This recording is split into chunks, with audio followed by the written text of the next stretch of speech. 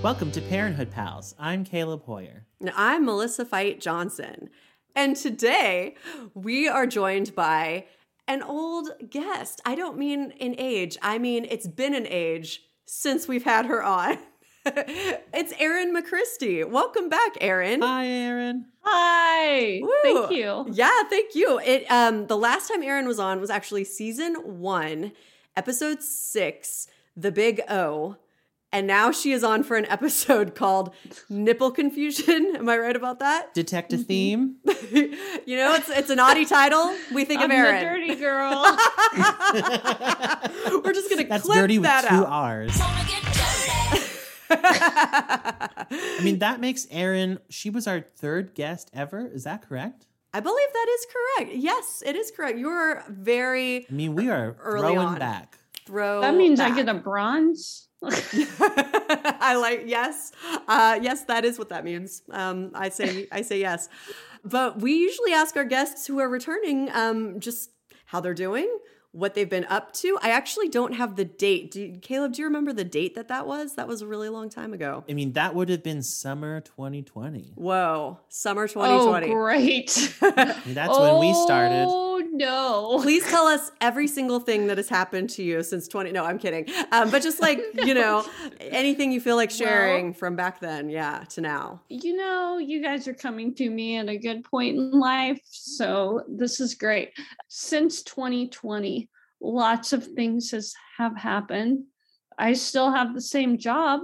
Excellent. But everything else in life is different. Oh, I have the same children. I was about to check on that. Yeah, I was nervous. And quick review, the job is labor and delivery nurse, correct? Correct. And the children are a daughter and a son. Yes, Sage, who's 10 now, and Wesley, who is 7. Wow. However, Correct. I live in a different home and I have a different companion.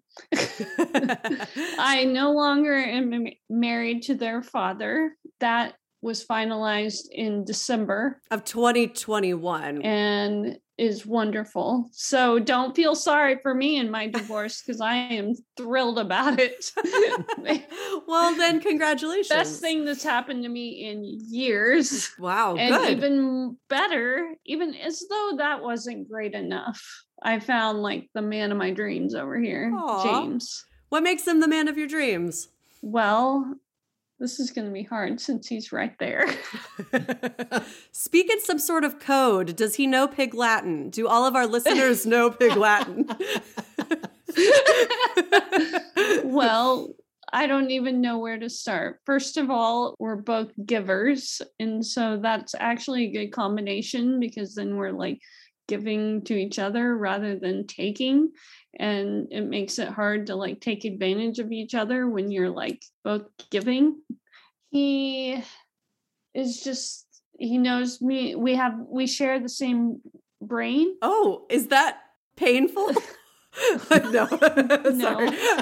But like we don't even have to talk to each other. We already know. That's cool. And he's in healthcare. He's a physical therapist assistant, which is great to have somebody who's in the same industry. Like he understands all that health mumbo jumbo that us healthcare workers talk about. It was actually through Facebook dating that we met each other, Oh, that's cool. which is kind of outside of either one of our comfort zones, but we just were in a low enough point, each of us, that we just were like, hey, let's see what this shit's all about. And so then we did, and luck would have it, we found each other, and it's wonderful. I knew immediately that this is the guy that I should have been with all along. I wish I hadn't spent all that time struggling through a marriage that wasn't right for me, but he was struggling through the same kind of marriage, and so that we were the perfect combination of each other. And it happened so soon after the divorce that I knew that people would be like, what is wrong with her? Why is she moving forward so fast? But it was like, you know what? I don't have to explain myself to anybody. This is my truth. and I'll wait for the rest of the world to catch up. We'll stick together and we'll just wait for the rest of the world to catch up. I spent so much time being jealous of people who had amazing relationships, who just knew each other on a deeper level, and just like, I don't know, even you and Mark, I'm sorry, I was jealous of how great of a relationship you guys have. And now I like found mine. I don't feel jealous of other people because I'm like, oh, okay, this is what it's like to be with somebody who knows you on a level that you can't even, like, I feel like I knew him before I knew him. Wow. I'm really happy for you. I know that you wanted that for such a long time. And, you know, I wonder if part of it too, like maybe you felt alone even when you weren't single, you know, and so. Absolutely. I have never felt so lonely as I did, and just kind of like, I know this isn't right, but I guess when you're married, you're supposed to just stick it out, whatever. And I tried to make it work in every way, but there's no way that was going to make me happy. And I just wasn't happy. And I went through, well, I just need to hang in there until the kids are older. Yeah. And then I read an article that said that doing it just for the kids is not the right way to do it, because then they grow up and realize that their whole childhood was a lie. If you actually do it when they're kids, they get to learn how you stood up for your own desire to be happy. Your need for happiness mattered, and you're saying that you're willing to fight for it, instead of them growing up and thinking they grew up in this perfect family that they always got along and we just hid all our problems from them. Yeah. No, we didn't hide it. We hid it for a while, but then it was, once it was done, it was done. It's like, no, wow. I can't go on being this unhappy any longer. I have to stand up for my need for happiness. I'm too unhappy. This is really wonderful to hear. Yes. I'm telling you, my life is amazing now. Whereas 6 months ago, it was not. It was not. I hit rock bottom. I have a scar on my face from hitting literal rock bottom. Wow. Now I'm back and I'm happy and I survived. I am a survivor of some really hard times, and I can say that. Well, it's lovely to have you on and for this to be sort of like capturing this really great moment in your life, you know? Yeah. And that's lovely, you know? I know. I've been wanting to tell you all along, but I figured you'd be like, seriously, you went from one guy to the other in 2 months after you'd been with the other one for 15 years? Seriously? But that whole relationship, I had been trying at it for so long. For me, it had been over for a lot longer than it had been over for everyone else. Yeah. Like I had been pretending to the outside world that things were okay way longer than anybody even knew. Yeah. So I was probably the one who knew it was over before anyone else did, even him. And I think it's such a good point that you can't be too concerned with how things are going to look to other people, because they don't know what's going on in your own life and what's best for you. And I honestly think of something that Gwen Chambers, the Parenthood character, says. She said at the beginning of this season to Christina, she said, "This is not the dress rehearsal. This is it." And I really do think of that sometimes in everyday life. And if you meet the right person, you're only going to have so many days in this life, on this earth. If you know that you want to be with someone, why would you waste days because other people might have an opinion about it that makes you feel... Yeah, exactly. Yeah. There was no option in my mind to be like, oh, James, you're great. You're great. And yeah, but the timing is wrong.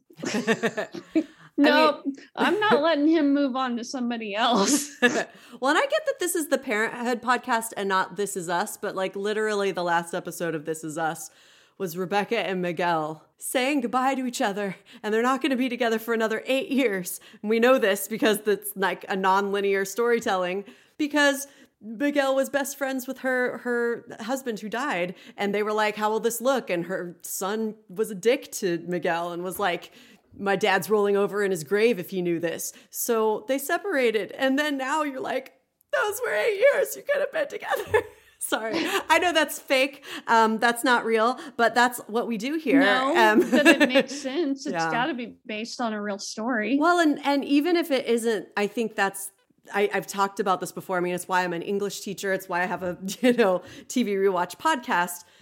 Stories are how we understand our own emotions, and, it helps us reflect on our own lives and situations. And, we thought of you for this particular episode for a lot of reasons. They're just going to keep popping up. I wonder if you saw yourself in any of these stories. Oh boy, did I. So I did. yeah. I did. So we have definitely. I have a lot to say about this episode. Well, that's maybe the perfect segue if we're ready. I'm ready. Today we're discussing Parenthood Season 5, Episode 3, Nipple Confusion. That's what the world is today. It was written by Sarah Watson, directed by Patrick Norris. It originally aired on October 10th, 2013. And here is the TV Guide synopsis. Crosby and Jasmine struggle to adjust to parenthood for the second time. Christina and Adam deal with a new dynamic. Joel and Julia face pressures. Sarah turns to Hank for comfort, and Zeke tries to get Camille to see things his way with regards to the house. I just want to note, again, we had a clip in the previously on that we didn't actually see in the episode. What was it? I don't even remember It was that. before Christina's announcement. She turns to Adam and says, "You've got my back, right?" Does she He not? says, yes. Does she No, not? we didn't hear. We just heard Heather introducing her, and then she walked up. Oh, wow. I just fully believed that I had seen that. The Parenthood gaslighted me again. It's fine. Whatever. But anyway, I thought, Aaron, one of the things that we wanted to talk to you about has to do with your career working with babies, newborns, and Jasmine and Crosby's struggles with their newborn in this episode. Why are some babies resistant to the bottle? Do we know Wow. why? Does anyone know why? Nobody knows why, but don't you think that a kid who's hungry will eventually figure out how to eat?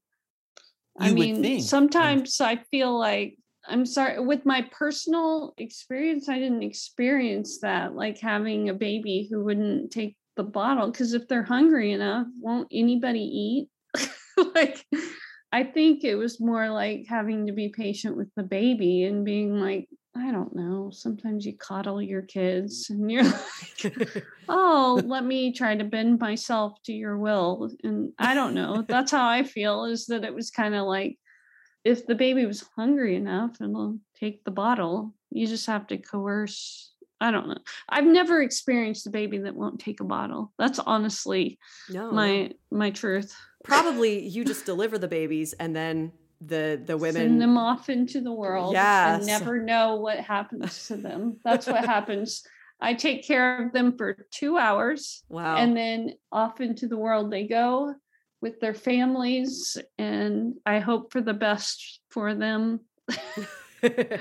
Because I get a little snapshot of what their life is going to be like. Mhm. And sometimes I worry for this poor child, Wow. like, oh, you poor thing. This is going to be a hard life. I'm not sure that your parents are really going to make it. And if they do, it's going to be really rough for you. Wow. But then also sometimes I'm taking a baby upstairs with two parents who you're just like, you lucky, lucky baby. You are going home to the most loving family, and you are going to be loved by so many. And you'll probably never know just how great you have it, because you never get to have this point of view that I have, which is I get a snapshot, you know? And people, when they're having babies in labor and delivery, you get to see them in some pretty intense moments. And so then you get to see kind of some true colors of how people are. And I'm always looking at the dads, because that's always interesting to me. Just like when at a wedding, I always want to look at the groom rather than the bride, because I want to see what their reaction is. Like, how are you reacting to her? How are you reacting to this birth? How are you reacting? Well, first of all, I want to make sure he's not going to pass out, because that's a bad day for me. Second, the look on their face, because they haven't known this baby for 9 months like the mom has. They don't, the birth of that baby is really the birth for them as a parent. That birth, I love looking at the dad, because they always have this reaction like overwhelming. I had no idea this is how big of a deal this would be. Like, I had no idea that I was even capable of feeling this much love for another human being. It's an amazing thing to see, and just the tears streaming down these grown men who are probably linebackers or something.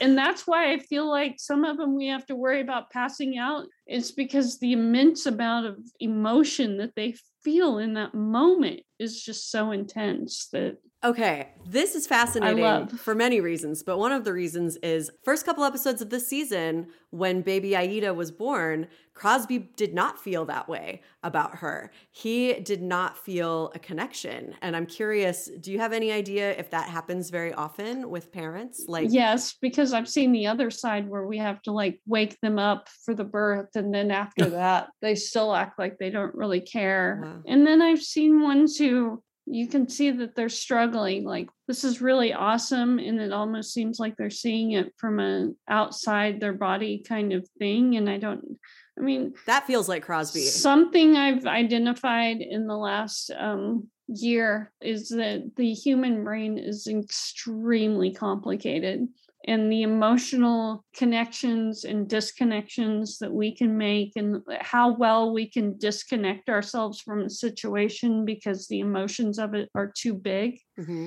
is just immense. Yeah, wow. And so I think that happens also with parenthood, is sometimes you're like, the feelings are too big and I don't know how to deal with them. And so I have to distance myself from it so that I can take it in the increments that I can take it in. So I'm not sure what was happening with Crosby in those moments, but I can see where it takes a little bit for someone to adjust to that, depending on what the scenario is, what the perspective they're coming from. Okay. If Jasmine and Crosby were in your delivery room and you just had that snapshot moment, what would your assessment of them be? Yeah, this is your snapshot. I feel like Jasmine did a great job of kind of standing back and letting Crosby figure it out. I really enjoyed that she was able to, like, moms want to just coddle and like, okay, I'll just do it. And she was so exhausted and she was so tired that she was like, you've got to do something. And she let go of control and let him... She opened up a space for him to step up as a dad. Yeah. And he really came through, you know? Yeah. He really did. Yeah. And I think it helped him compensate for some of that feeling that he'd been missing. Because at least in this episode, it was nice to see that he maybe felt like he had nothing to offer the baby. Like, he can't feed her. Yeah. Not the way that Jasmine can. And if she was resistant to him, that was only compounding that problem. And when he said, you know, it's important to me that you know that I'm here for you too. And when she finally took the bottle from him, it sure seemed like he was more connected than we've seen him up to now. I felt like that's what we were supposed to get from that moment. I agree. I thought that was his bonding with her moment. And it's true. If Jasmine had swooped in, would he have had that moment? Yeah, that's a really good point. That's what I thought was great, was that she was around the corner listening to this. Like, she so easily could have been like, oh, it's okay. I'll just take care of it and I'll do what I do, you know? Yeah. But she backed away and let him step up. And I thought that was really powerful, that she was able to like subdue her instincts to want to just swoop in and take care of the situation, but she was so tired. She needed to let him step up and help. Yeah. Didn't Sage end up having to have a feeding tube, right? Yes, she very much did. Well, I wondered, I mean, how different is that from like not latching on? You know, because in both cases, Oh, it wasn't a latching problem. It was that she had an allergy to milk, and most formula is made of cow's milk, and she had an allergy to cow's milk, and she was not growing. The pediatric guidelines are that they're supposed to double their birth weight by like, I want to say 2 months of age. But when you weigh 9.5 pounds, it's really hard to weigh 19 pounds by the Yeah. but anyway, beyond that, she lost weight Ugh. and she just wasn't gaining. And I was driving myself nuts trying to make it better. And my partner at the time decided to write a book. It was not available to me to step up and help me while I was exhausted out of my mind. I try not to rewrite history, but I do remember being extremely mad. I felt so alone in this very big time of need, and that I had to beg for help. She was screaming every single night. I couldn't get her to go to sleep, and the only way that I could get her to sleep was to walk around outside, not inside, outside. So I remember Decatur, Georgia, which is in the middle of Atlanta. It's just like this small town in the middle of the big old city of Atlanta, walking around the streets all night long so that she could sleep. And I remember thinking, I want my life back. Wow. I wish I could have my life the way that it was before this. And being scared by that thought, thinking that I don't love my daughter enough to not wish that I could have life before her back. But I was so desperate. And as soon as I walked back inside, she woke up and started screaming again. And there was I had no family, no friends around me. And my husband was dead asleep because he had been up writing a freaking book all night. And I just remember feeling so alone, and like I didn't know what to do. And yeah, that has nothing to do with latching on. It just has to do with me trying to do the best. I tried to breastfeed her, but my pediatrician actually said at 3 weeks old, you're doing too much. You can't do this. He says, I'm very breast friendly, but you've lost all of your birth weight, plus you are emaciated, like you just look horrible. He said it in the very nicest way, like it's time to call in the formula gods. And I did, and then that still didn't work out. I mean, still 4 months later, she still wasn't gaining weight, and it was because she was vomiting up everything because she had a cow's milk allergy and we didn't know it.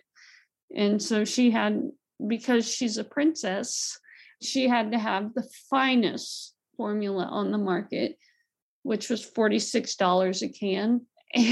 Didn't you? That sounds like me when I was a baby. I was allergic to milk. Wow. Oh, were you?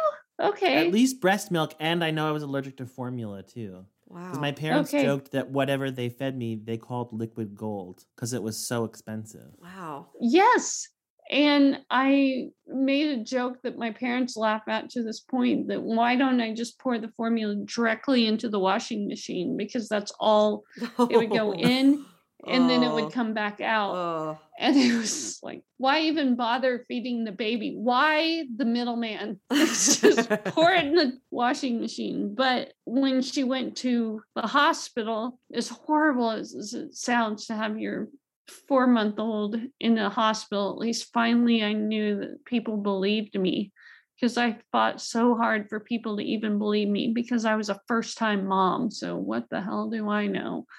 Like, I was accused of overfeeding her, but my instinct was something's not right with this baby. I just knew something wasn't right. So I took her to doctors, and they were just like, you're overfeeding her. And I'm like, I don't think I am, because if I were overfeeding her, she would actually be gaining weight. Yeah. But she's- Yeah. yeah. Like, either way, something would be absorbing, right? So anyway, finally someone believed me after she dropped weight, like a lot of weight. And so it feels terrible still that I had to have her admitted to a hospital for people to finally see that I was not full of shit, that this is not right. What's happening is not right. And so then she got all of the resources, and she got to have the feeding tube that just dropped the most expensive formula on the market that's for NICU babies into her belly, one drop at a time, so that it wasn't being regurgitated. It was what she needed. I don't understand it, and she still struggles to grow to this day. Wow.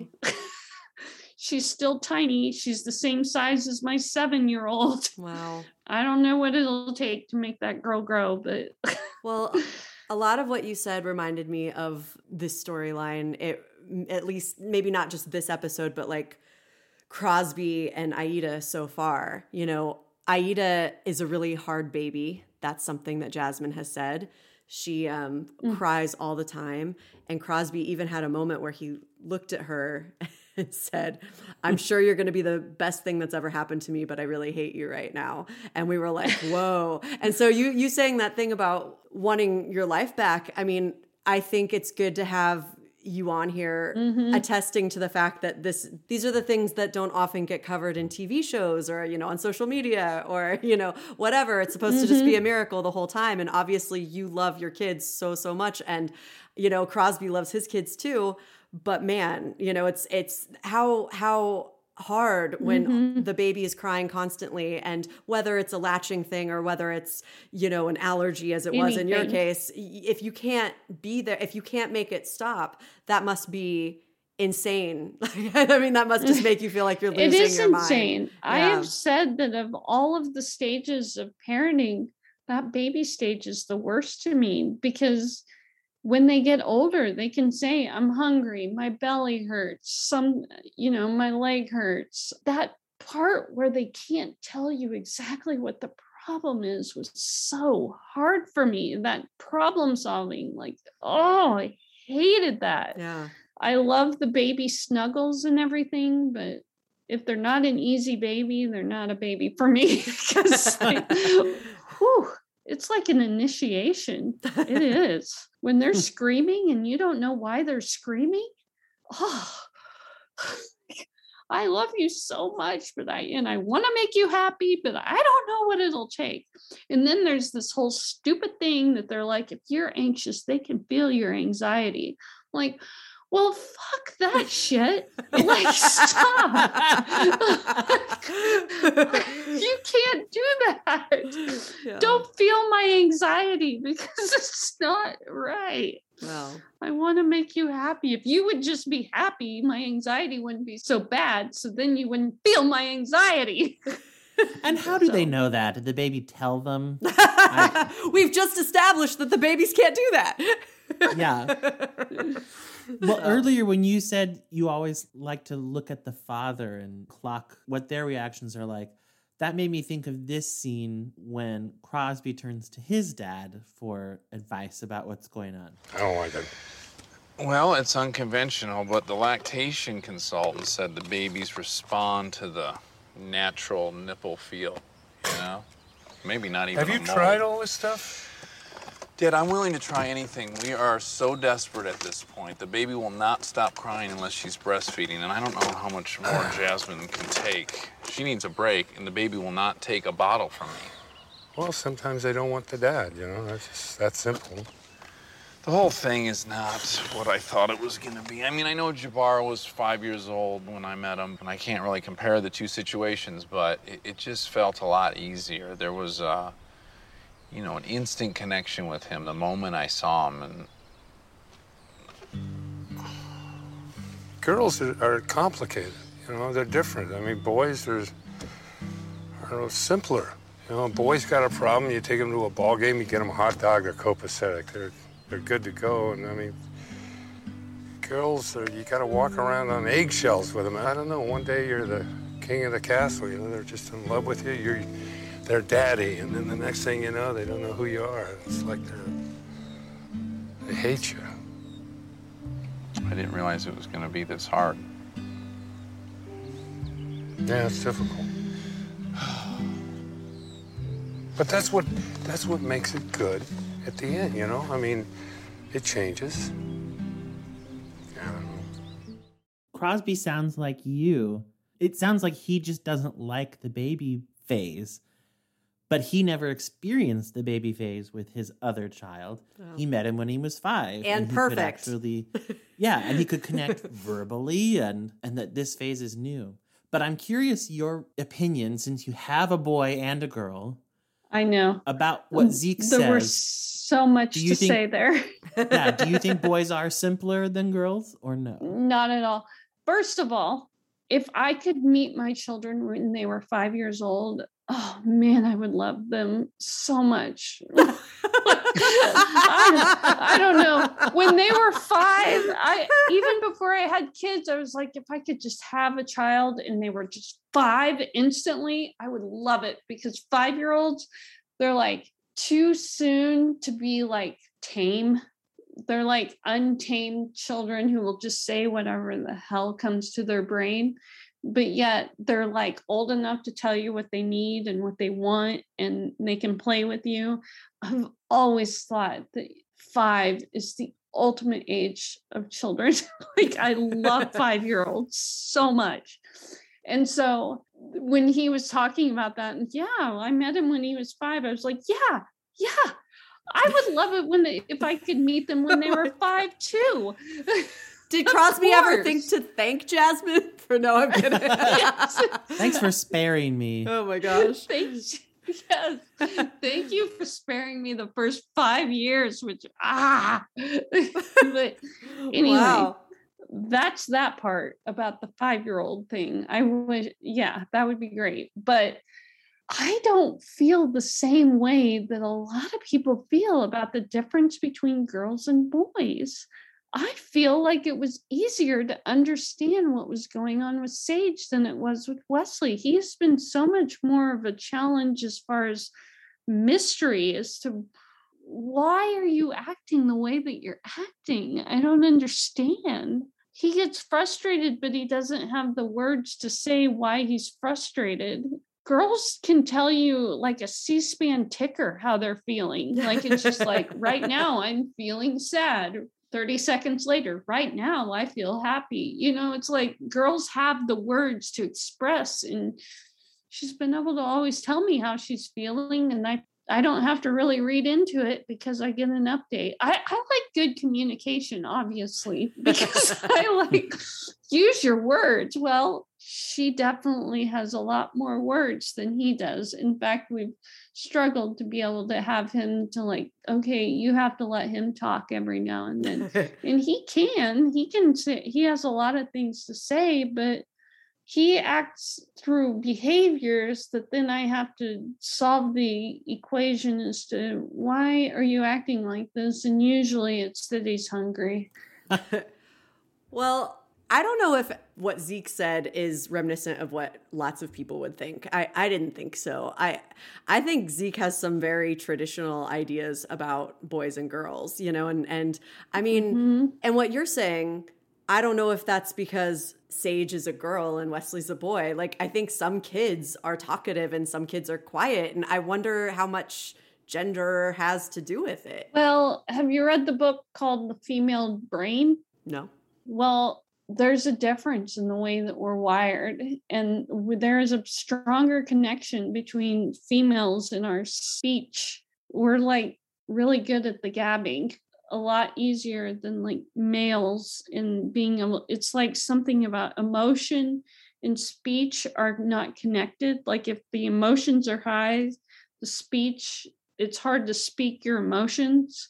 Whereas we can feel and talk at the same time a lot of times, not always, because nothing is ever 100%, A lot of times males, if they're feeling too much, they can't speak. Whereas a lot of times females speaking their emotions is just one fluid motion. I actually had to learn that with Brandon because he couldn't speak and feel at the same time. So if he was feeling angry, I had to wait for him to calm down and figure out what his words were and use the words. And I even find myself having to do that with Wesley. Like, okay, let's take a few deep breaths. Let's bring our feelings down a little bit, and then we can talk about it. Whereas Sage can be bawling her eyes out and still telling me everything that she's feeling in the moment. I buy that, though. It sounds logical to me. I also wonder if there's an element of you understand whichever sex you are. Like, Yeah. Zeke understands how to talk to boys because he was a boy. Yeah. And Aaron, maybe you understand how to connect with Sage because she's like a mini you. Well, and I was thinking of Sarah with Amber. I mean, it was much easier for her to understand what was going on in Amber's head than it was for her to understand Drew. And And Amber was much more talkative. yes, but then I'm like, Just like- yeah, that's true. She is more talkative, but there are lots of quiet girls and outspoken boys, you know, so I think that's why I was like, how much is this connected to gender? I like what Caleb just said about like relating to what you were. Like, I mean, Amber is so much like Sarah in a way that Drew doesn't feel all that much. I mean, he's a good person like Sarah, but, you know, he doesn't have a very similar personality and like humor. And yeah. So anyway, fascinating. Gosh. Yeah. And how he always sought out Seth in a way that Amber did not. Right. And Because I think he maybe needed it's because that. Amber is like, well, my needs are being met. Totally. I've got this. Yeah. With the parent that I've got. And maybe Drew's weren't. Okay, I have to tell you that with this divorce, that is 100% true. Sage is rolling with it so well. I mean, yeah, she has her breakdowns and everything and her struggles, but she's also 10 and a half and starting to go through a very emotional period in her life. Yeah. And she's got some people that are being mean to her in school, but I get it. I get it. Yeah. Like I've been there. I feel like when she's going through things, I'm just like, oh yeah, I've totally been there. But Wesley, I feel like from my end at least, I don't know what Brandon's experiencing. He is struggling a lot more in the going back and forth thing. And whenever he comes to my house, he has to cry for a little bit in that transition because he's like, I just miss Daddy so much and blah, blah, blah. And one of the greatest things that we are doing, Brandon and I might not have gotten along as a couple, but we both are dedicated to the best interest of our kids. And we are trying our best to do what's in the best interest of them. That's one of the things that we have been able I have to pride both of us on keeping that focus there on the kids, regardless of what's going on with us. Yeah. Where was I going with that? I think he does get Wesley on a level that I don't quite understand because Wesley does cry when he comes to my house. He has to have a little bit of a transition period, whereas Sage just marches in like, hey, mommy, and then we're off to having fun. Whereas Sage or Wesley needs some time to kind of cope with how hard it is and everything. And I don't know if that's how it is on the other side, but I think that having his dad in his life is more important, is very important to Wesley. I think it's really big of you to even allow that your ex-husband might understand a child in a way that you don't. Because I just want to flag that because I'm going to bring that up in a later storyline. Okay. That I don't think parents should be competing with each other on certain things as they pertain to their and kids. it would be easy to do. I bet. Yeah, there's a lot of desire to compete because Wesley cried when he was coming to my house on Thursday, and then I noted when he marched out my door just fine today when he wasn't going to see me for the rest of the week. He just marched right out like, That's all hard. right, talk to you later, Mom. And I'm like, ugh, That's hard. why? Yeah. And I had to talk myself through like, okay, this doesn't mean he doesn't love you. Yeah. You are still his mom. You know, it's hard. Yeah. The last thing I wanted to comment on in this storyline is that I loved that they had a real baby and a really tiny baby. Yeah. Oh, Because it was so effective in those few moments, especially that one shot at the end of that little baby just staring up at Dax Shepard and she wasn't crying. And it's just so small. And oh my gosh, it was so powerful to me. Yeah. No, completely. It was beautiful. I loved it too. Well, let's go to my least favorite storyline in Fun. this episode, which was Drew's debacle with his roommate. whatever. Okay, the first note I took was, I cannot believe that when Drew walked in on his sister having sex, or even about to have sex, that he didn't immediately leave. If I walked in on one of my sisters, even heading down that path, I wouldn't just turn around. I would leave the room, and I would probably leave the building and be like, oh, I came here to get away from my roommate having sex, but I walked in on my sibling having sex. Not a good time. Yeah. Bad night. Yeah. Yeah. Did she not lock her door? I know she never locks her door and it's like a whole thing, but did she also not lock her door when she was about to have sex? Because that feels like a real mistake. Well, clearly not. Yeah. I mean, he doesn't have a key or something. Okay. All right. Yeah, I guess that's it. That just... Oh, he might, though. I mean, if anyone were going to. Yeah. I would just really rather it be that, because I didn't even think about it until we started breaking it down. And I'm like, yeah, that's because now I'm thinking not of Drew, but of Amber, and how horrified I'd be if someone, my brother or anybody walked in on me about to do that. No, thank you. And everyone was just very calm. I felt like everyone got over that very fast. And maybe they're all just super Zen people. They're very evolved. But I was like, how is this happening? But I actually found the storyline delightful. It occurs to me now, Drew walked in on his mom having sex. So there's... Yeah. I guess Seth is the only member of his immediate family that, as far as we know, he hasn't walked in on. It's just a rite of practice, a passage for him. While copulating. Yeah, but remember how traumatized he was about here. It wasn't even walking in on his mom and Mark. It was just hearing them, and he couldn't speak for the entire episode. Right. But maybe that taught him. It prepared him for this moment, and that's why he's the elevated young man we see today. I don't know. Oh, also, I think that was before he'd had sex himself, and so now he's seen it all. Now he knows. In the club. He's got it. It's fine. But you didn't like this storyline? I found it delightful. What did you think of it, Erin? Okay, I found it so incredibly awesome that Amber stopped and jumped to her brother's defense. That's what and I was thought. On his side and was like, screw you, buddy. I know you wanted to get some, but you know what? This is my brother, and he's going through something, and my brother is my brother, and I know we're a thing, but this is my brother. And what's his name? What's the boyfriend's name? Ryan. It is her fiance. If that affects it, fiance, whatever. Yeah. Fiance, it doesn't matter. If you're in a relationship with someone, their family is important to them. Yeah. And I found it so heartwarming that she was like, because she has this kind of motherly instinct for Drew. I love that. It was kind of like, you wanted to get laid. You can get laid another time. But this is my brother going through something, and I'm going to be there for him in this moment, regardless of how many blue balls you have at this moment. So, and then they go on to help him. Yeah.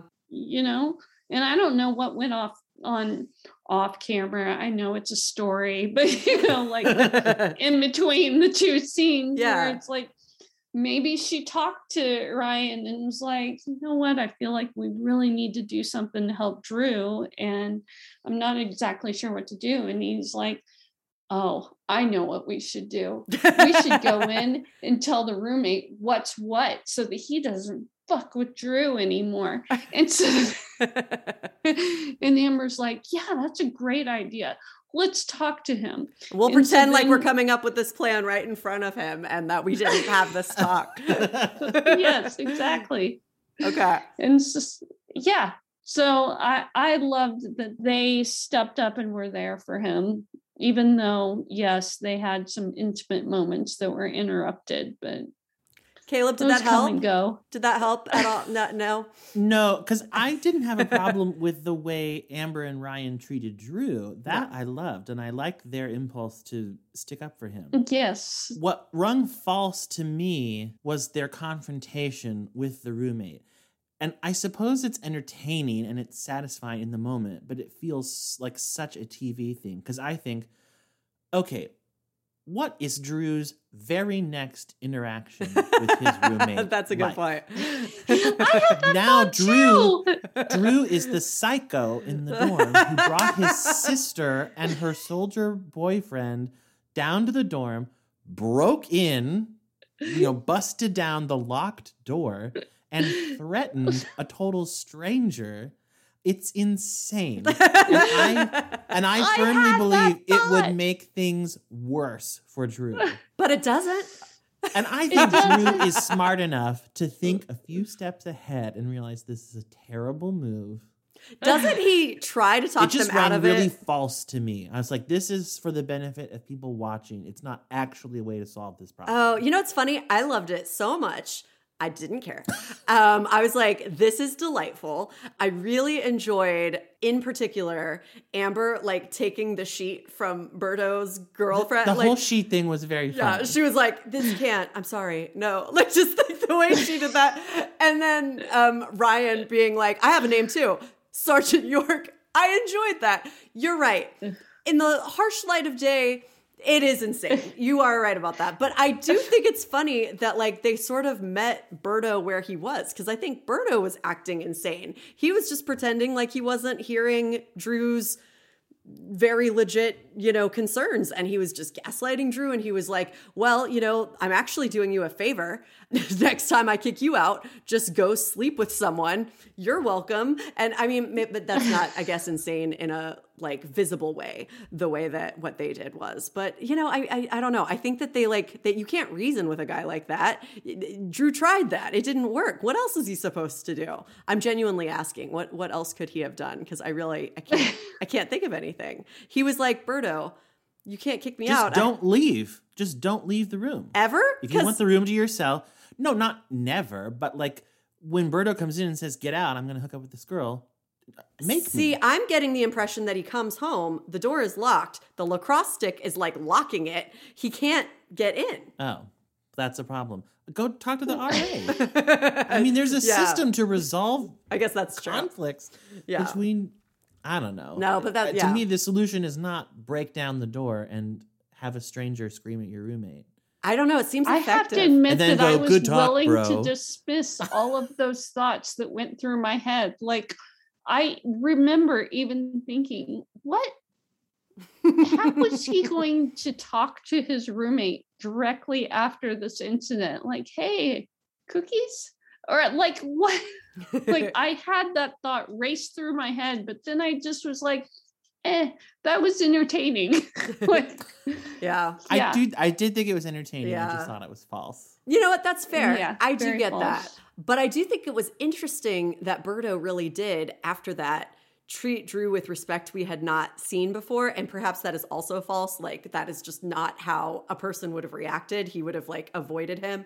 But I feel like Berto has crazy eyes. I don't know. I feel like there's something to him where I feel like he respected that. Maybe that makes no sense. maybe. Yeah. I don't know. I want to mention that Berto is played by an actor named Nicholas Krause. And Peter Krause has a son, but it is not that actor. I went His down. son's name is not Nicholas. I went down that total rabbit hole. I saw that and I was like, oh my God, how fun is that? I didn't know that. And then I was like, oh. And I'm really glad, no offense to the actor playing Berto. He played the role, I think, exactly as it should have been played. Yeah. But I'm glad that that's not Peter Krause's son. I actually remember thinking that guy was pretty funny. Not necessarily in this episode, but my memory is that he would say these insane things. And I was like, I think I'm supposed to hate him, but I find him like, I don't know, very believable as a college freshman and very funny. So I'll be curious to see, I guess, what sort of impression he leaves this time around. Because so far, not great, but I did think he was funny. Yeah. He's Yeah, like, the character, Yeah. not the actor. yeah, I think the actor is The funny. actor's doing a good job. Yeah, the actor is good. The character sucks. Much like lots of people. Yeah. Hank. Hey, yeah, you're reading my mind. Well, speaking of cast members with family in the episode, Nice. I know this where you're episode going. sees the return of Kelly Wolf as the teacher whose name I cannot decipher. McKindo? It sounds like McKindo.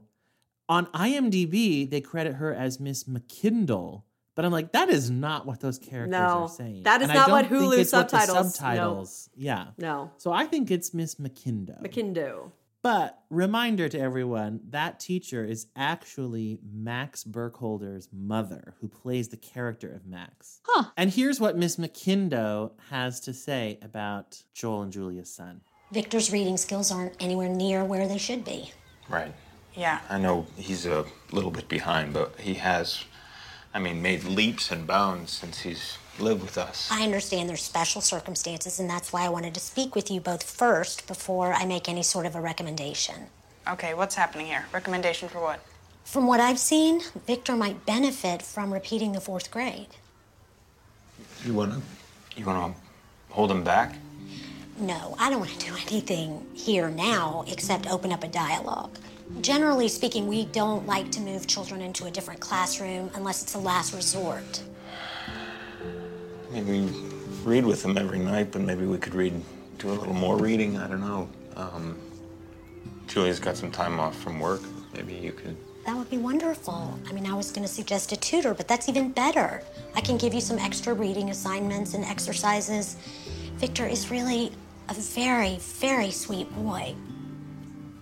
I'd like to see a little more effort, but I think that'll come as he gains more confidence. So what if he doesn't? What if he doesn't improve?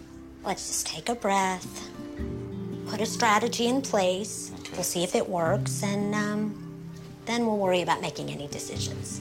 Thank you.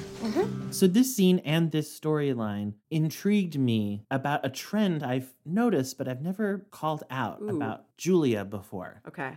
Is she a pessimist, or does she have like a defeatist attitude? Or does she just like knowing all of the possible outcomes of a situation as far in advance as possible? It seems like she latches right on to, what if none of this works? Mm-hmm. And I feel like she has done that before. I mean, she did it with Victor with the adoption. Yes, she did. At a certain point, she was just like, I'm convinced this is not going well, and we need to talk about that. And I won't hear any kind of bright side to the situation until we address my doom and gloom. Do you notice that? And if you do, what does that say about her? And what kind of people are you? Are you a good news first kind of person or a bad news first? All right, so first of all, I had not noticed that about her, but I immediately recognized it as true once you said it. That's a really great observation. I think you're totally right that she does that. And I don't know that I think it's pessimism, although it might be like a certain brand of it. Like, I think that she's very anxious, which is one of the only things I can relate to Julia about. So I'm super anxious as well. And I think I am a bad news first person because I want to be prepared. And so I think that maybe Julia just wants to be prepared. But I think, didn't Joel call it something? It was the same way that like Christina catastrophizes, but she was going nuclear. I thought that's an interesting parallel, like that maybe these characters, who have so much to carry all the time, they do sort of go to the worst case scenario because maybe they're just too tired to like entertain any, possibility that this could all work out. So those are my thoughts to that question. I'll let Erin answer that one. And then I have like thoughts on a totally different thing. Okay. All I noticed in that whole scene was the whole body language. The fact that the teacher was hanging over them and telling them that their child might need to repeat a grade. And I just remember thinking, this doesn't seem like the best way to like introduce this information to a set of parents. Like, I feel like in the past, if teachers were going to tell me something, they would sit down with me rather than stand up while I'm sitting down. Like she's their teacher. Looming over you. Yeah. Yeah. Yeah. So that's what I really noted. That's a great observation. Not so much their response, but more like, why aren't you sitting down right now? Can you have a seat while we're talking about this? Like, you're not really opening dialogue when you're standing and talking down to me. That's what I noticed. Well, you said lots of things that lead perfectly into what I was thinking. All right, so it turns out Mrs. McKindo, even though this is only the second time I think we've ever met her, she also falls into the category where I think this actress is doing a lovely job. I think she's a terrible teacher. We've seen her twice. And the first time she was just like, you know, teaching by like calling out questions to the students, and Max was like answering all of them. And she was like, this is Max's fault. And I'm like, it's your fault, because this is a boring way to lead a class. Like, you're not having a conversation. You're just like flashcard quizzing them. And of course, Max knows the answer. But then in this case, I was like, you're confusing to me, because you led with, I think Victor might need to be held back. But then you say, usually this is a last resort. And I'm like, so is this a last resort? Why are you even mentioning it?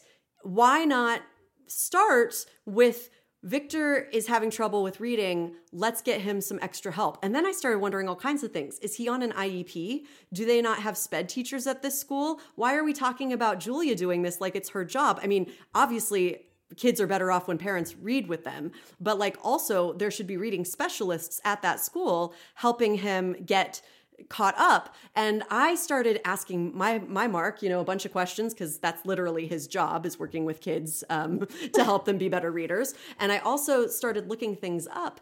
And from what I see, usually it isn't a great plan to hold kids back, because, you know, especially if they're really tall like Victor is, it like can be very damaging to self-esteem. And also, if he's just going to have the exact same teacher and a very similar experience, the studies show that doesn't really do all that much, you know, so the supplemental stuff would really help. So anyway, sorry, I just went off on a tangent, but I really worried. I love your tangent. Oh, thank you. Because I wanted to know your perspective as a teacher, because I was like, no, I don't agree with how you're presenting this information to these parents. Yeah.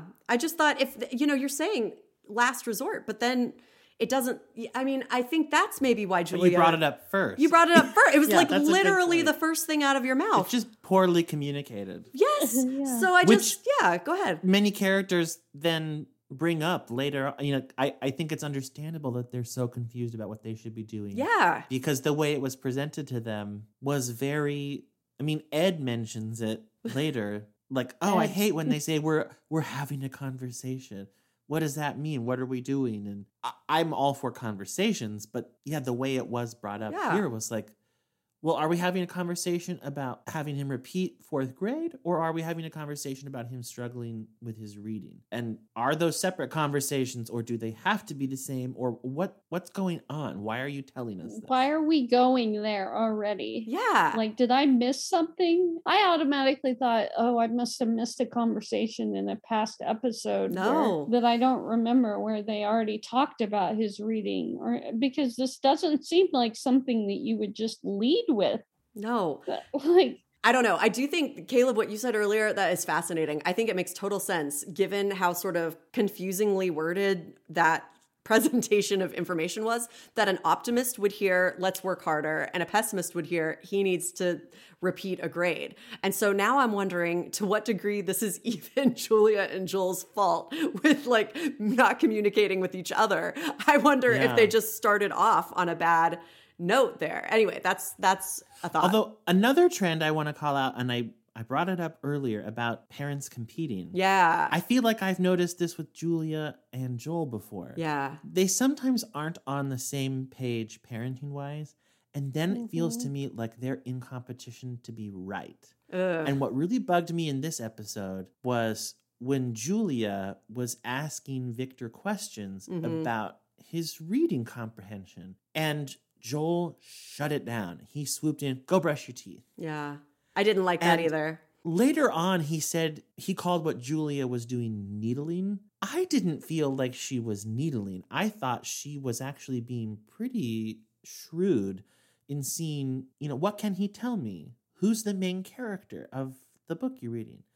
BT Dubs, Victor is reading Island of the Blue Dolphins, which is a 1960 novel by Scott Odell. I don't think I ever read that book. Didn't. But I know I read and enjoyed another Scott Odell book called Streams to River, River to the Sea, which was about Sacagawea. Look at that. Very nice. But anyway, I thought it was smart of her to see, like, okay, he read this last night with Joel. Can he tell me anything about what he read? I agree. Is it as bad as what we're being told? And I didn't think she was putting him in a situation where he'd feel embarrassed or ashamed. It was just assessing. And I felt like Joel cut it off. And to me, it seemed like he did it because if it turns out that Victor does have a significant issue, then Julia is right and she wins the argument. Wow. And I thought, does he just want to have a job and work, but not relinquish that like designation as the better parent? Like, I felt like he wanted to be like, I know just as much about what's going on at home as you do, even when I'm not here. And I was like, but maybe you don't. Maybe whoever is at home sees more about what's going on at home. I feel like Julia brings that up in their fight later on. As a parent that probably kind of has to have it spelled out for me a little bit, I have like had teachers be like, ask your kids, like, what is this book about? What are the characters doing? What happens first? What happens next? And then what? You know, putting it in order. You know, asking them comprehension questions. I mean, that is what I have found is more important to... Okay, so the reading tests in elementary school are timed, and both of my kids have had problems with the timed reading tests, but then they do fantastic when it comes to comprehension, like what it was about and all of that stuff. And I guess I've been frustrated. It's like, okay, they can't read very fast, but at least they get what they're reading. And so on the other end, here you have Victor, who is not comprehending. I feel like that's more of a problem. And I feel like Julia's in the right to question that and think, okay, even if you're reading a book with the kid, you still would expect them to understand what's going on in the book. Yeah. You don't want to just rush through a book and, okay, we read that book. I felt like Julia and Joel both made a lot of mistakes in this episode. I know that I was just saying that they were fine and it was the teacher's fault, but that was kind of it. I mean, I think that was like an exaggerated joke, you know, but like, because I wonder if the misunderstanding initially was something else. But I do think, okay, once they get home, I think they both make significant mistakes. I hadn't really thought about Joel doing what you'd said, Caleb, but yeah, you're right. I don't like how he shut that down. I didn't like it when I watched it, but I don't think I understood why he was doing it. I think it was more... And I could be wrong, but that was how I interpreted it. Yeah. I wondered if it was more like, I don't know. I'll have to like sit with that actually. I'm not sure what I thought he was doing there.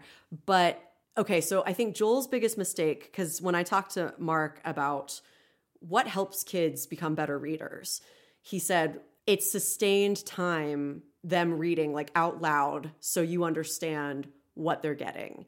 And like, honestly, during the pandemic, Mark was able to do a lot of like one-on-one, and some kids really saw a lot of gains, even a relatively short amount of time. If it's every day, like 15 minutes, you know, this is why I was wondering about like, is there some sped teacher who can do this with Victor? So I thought what Joel was really wrong about was just reading to him and thinking that that solved their reading issues. You know, like that's not going to do it. But I thought Julia did some things wrong as well. I thought it was wrong of her to talk to Ed about it. We'll definitely talk about that here in a moment.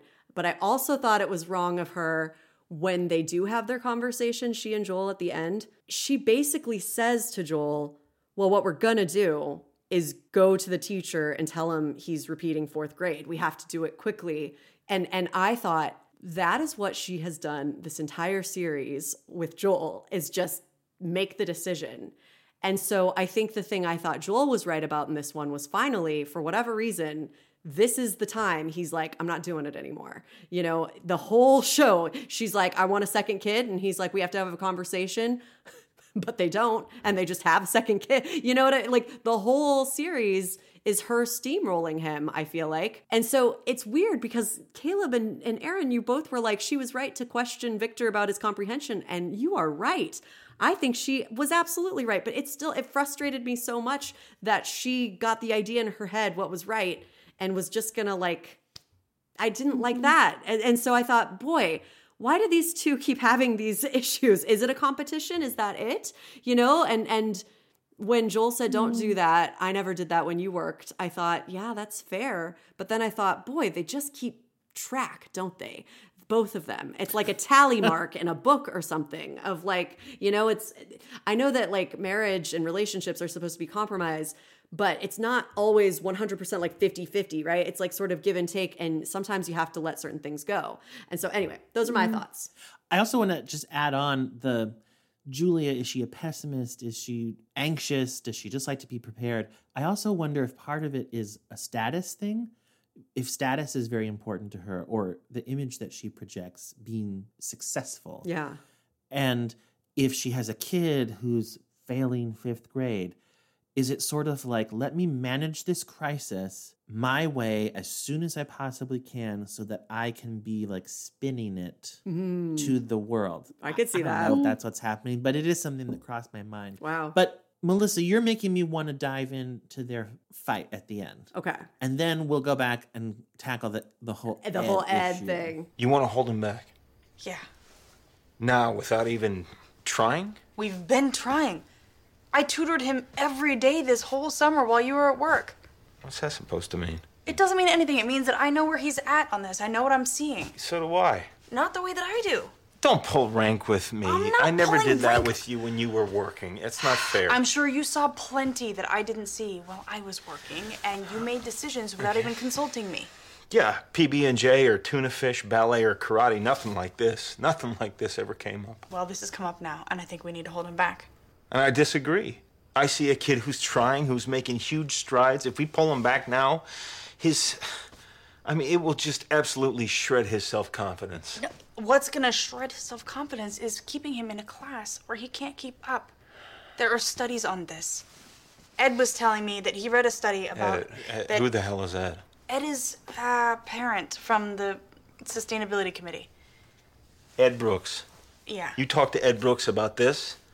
Fantastic. Well, we might as well go just talk to Victor now and tell him, because the whole school's going to know about this in the morning. He's not gonna tell anyone. Oh, Ed won't. No, but his wife probably will. She happens to be the biggest blabbermouth in the PTA. Listen, relax. She's not even around the school anymore. Ed hardly sees her. She's not gonna What else do are you it. and Ed talking about?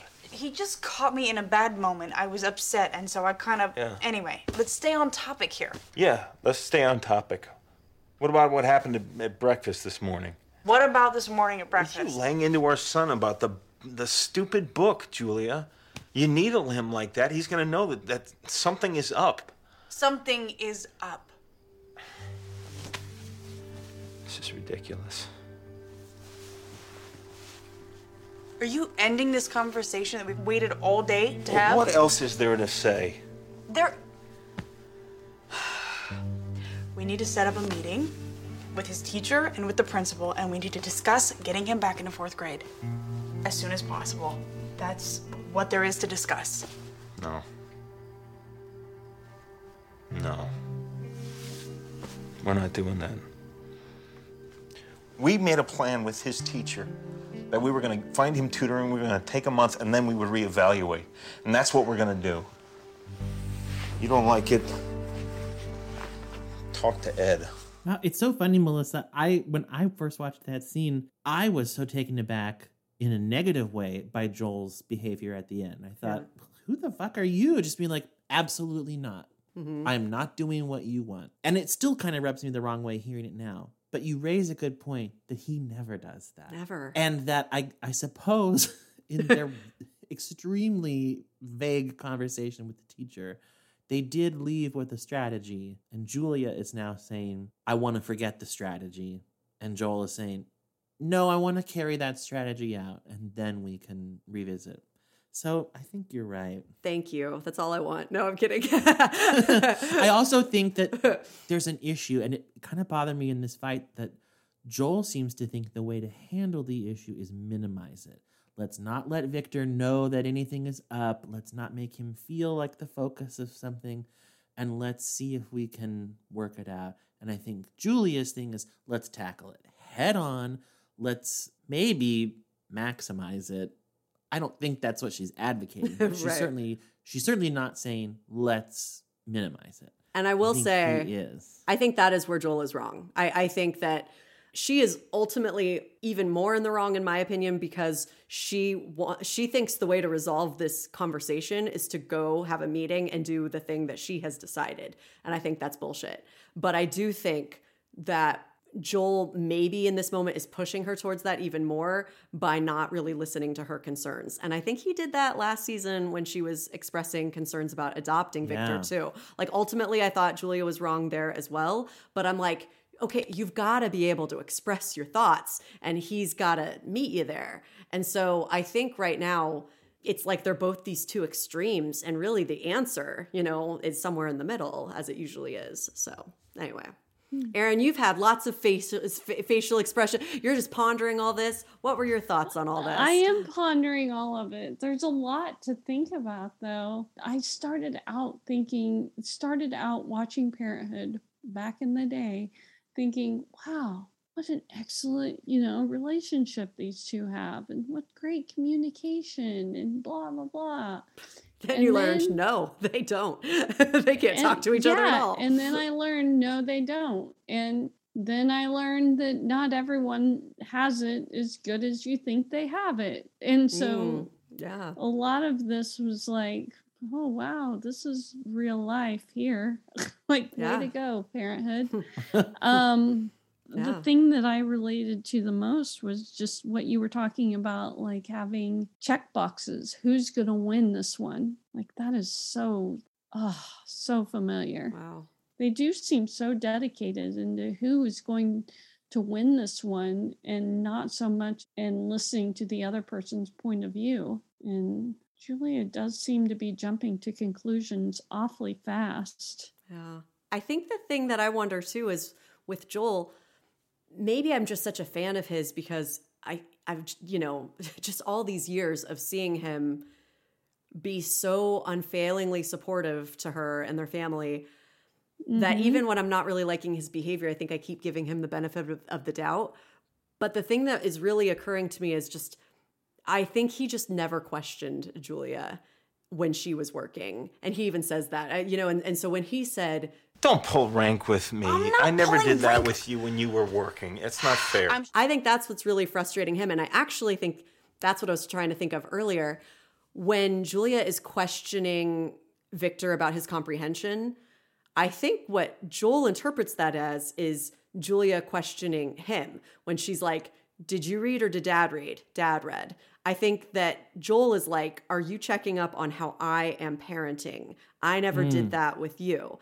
And I'm not saying that that's what Julia was doing because I actually don't. I think she was testing his comprehension. But I think that was Joel's go-to. I think that's what he interpreted that as, which is not a good sign. And I think that that's ultimately it. Like, you worked and I trusted you were doing the best you could.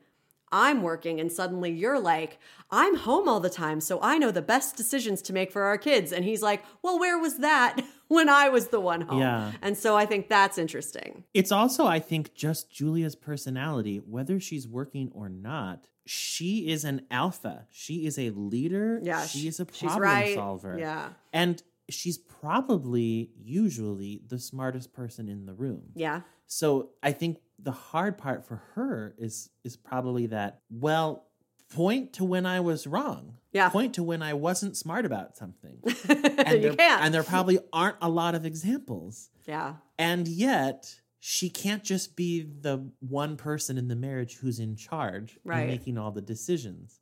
When she was working, she could maybe pull rank in terms of like whose time is more valuable. That argument they had that one time. That was where harsh. that's just numbers. But that she wants to call the shots when she's at work and she wants to call the shots when she's at home because Julia's someone who likes to call the shots. That's the issue. And I think Joel is usually happy to let her do that, but not all the time, of course. There are some issues where he's just not going to do that. She's not, yeah. Well, I guess I want to break down by what do we mean pull rank? Because I guess basically when I'm thinking, I know, I'm going to the Gilmore Girls, but when when Lorelai's talking to Rory and she's like, I don't usually pull rank in like doing the mom card very often. And so I was like, pull rank. When I heard that, I was like, what rank are we pulling? Like, what are you talking about? Who has a rank in a marriage? I thought that this was not supposed like, to. not supposed to be a ranking kind of situation. So I thought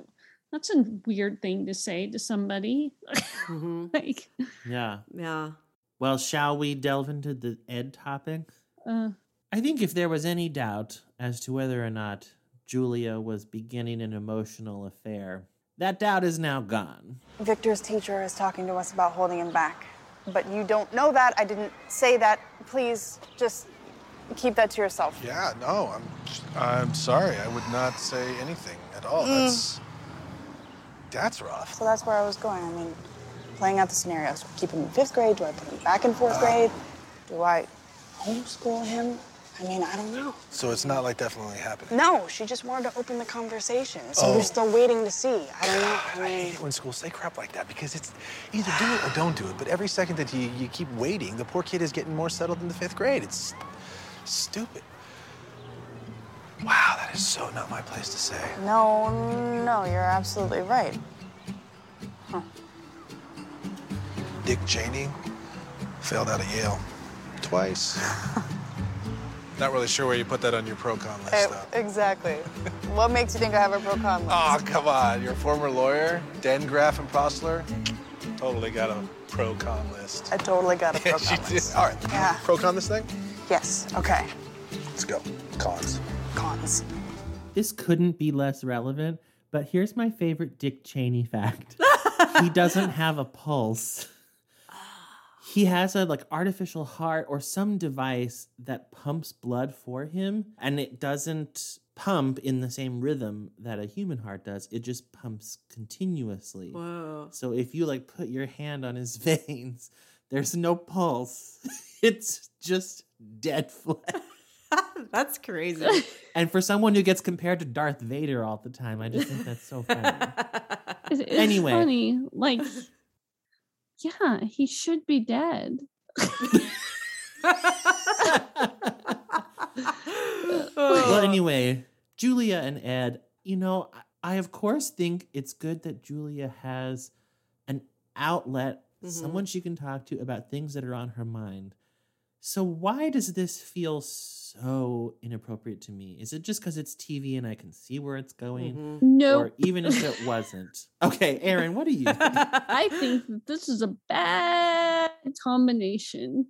I don't know who's in the wrong, really, but they're establishing a connection that is going in a bad direction that I have been involved in. And so, but I'm not going to go into a lot of detail, but I can tell you that they need to explore their feelings for each other, and maybe she needs to talk to Joel about it.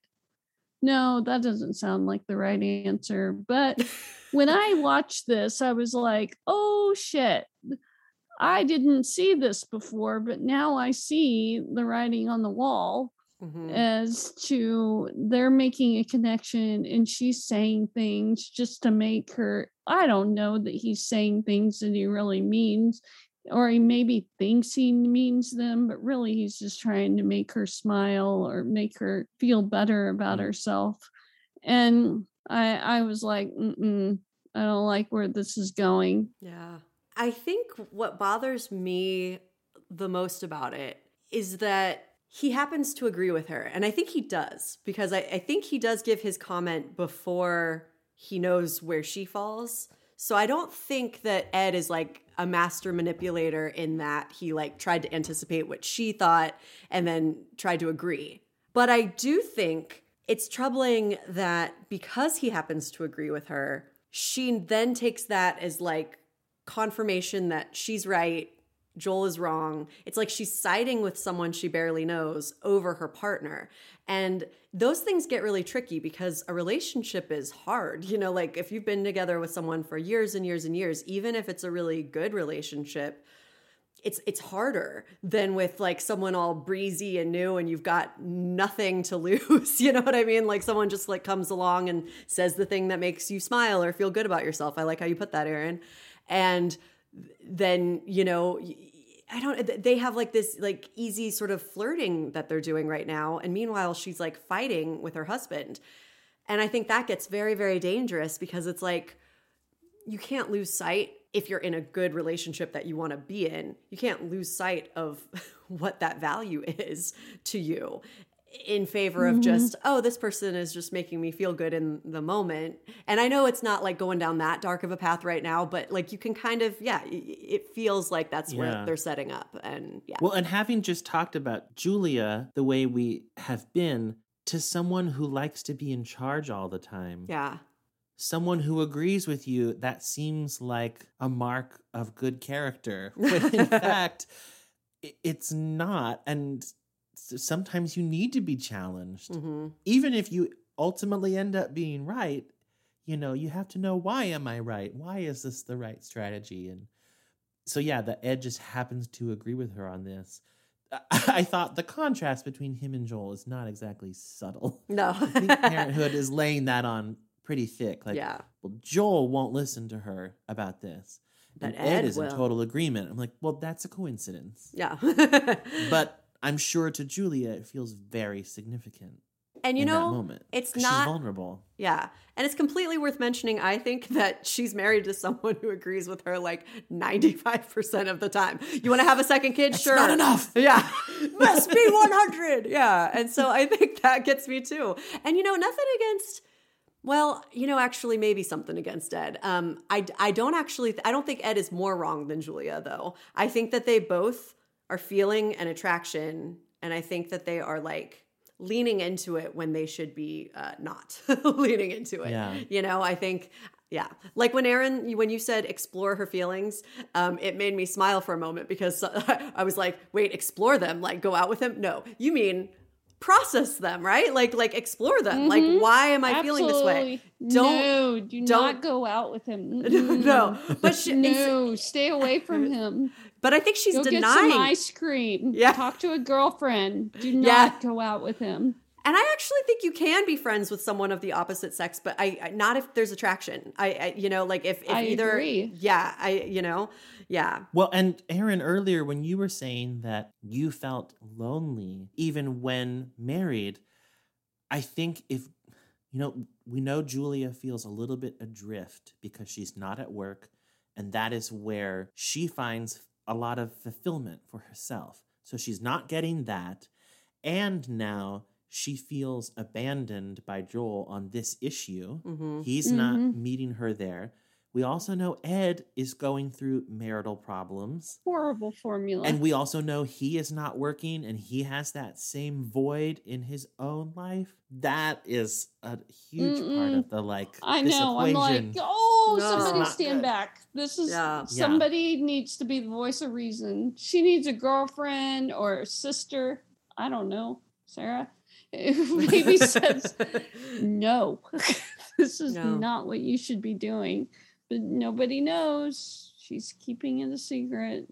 I mean, it is interesting that she does mention him to Joel. Like, to me, I thought, I was like, is that because she is denying to herself that she's doing anything wrong? And I think it's maybe even debatable that she is at this point, maybe, Yeah.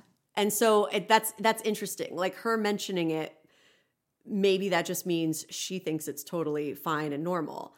But that's how I took it. Yeah. So I think me too. Yeah. That she thought, I don't have anything to hide. It doesn't even occur to me. Right. Maybe she should have. Or is she trying to mention something to Joel to let Joel know that, hey, there's somebody else who will listen to me too?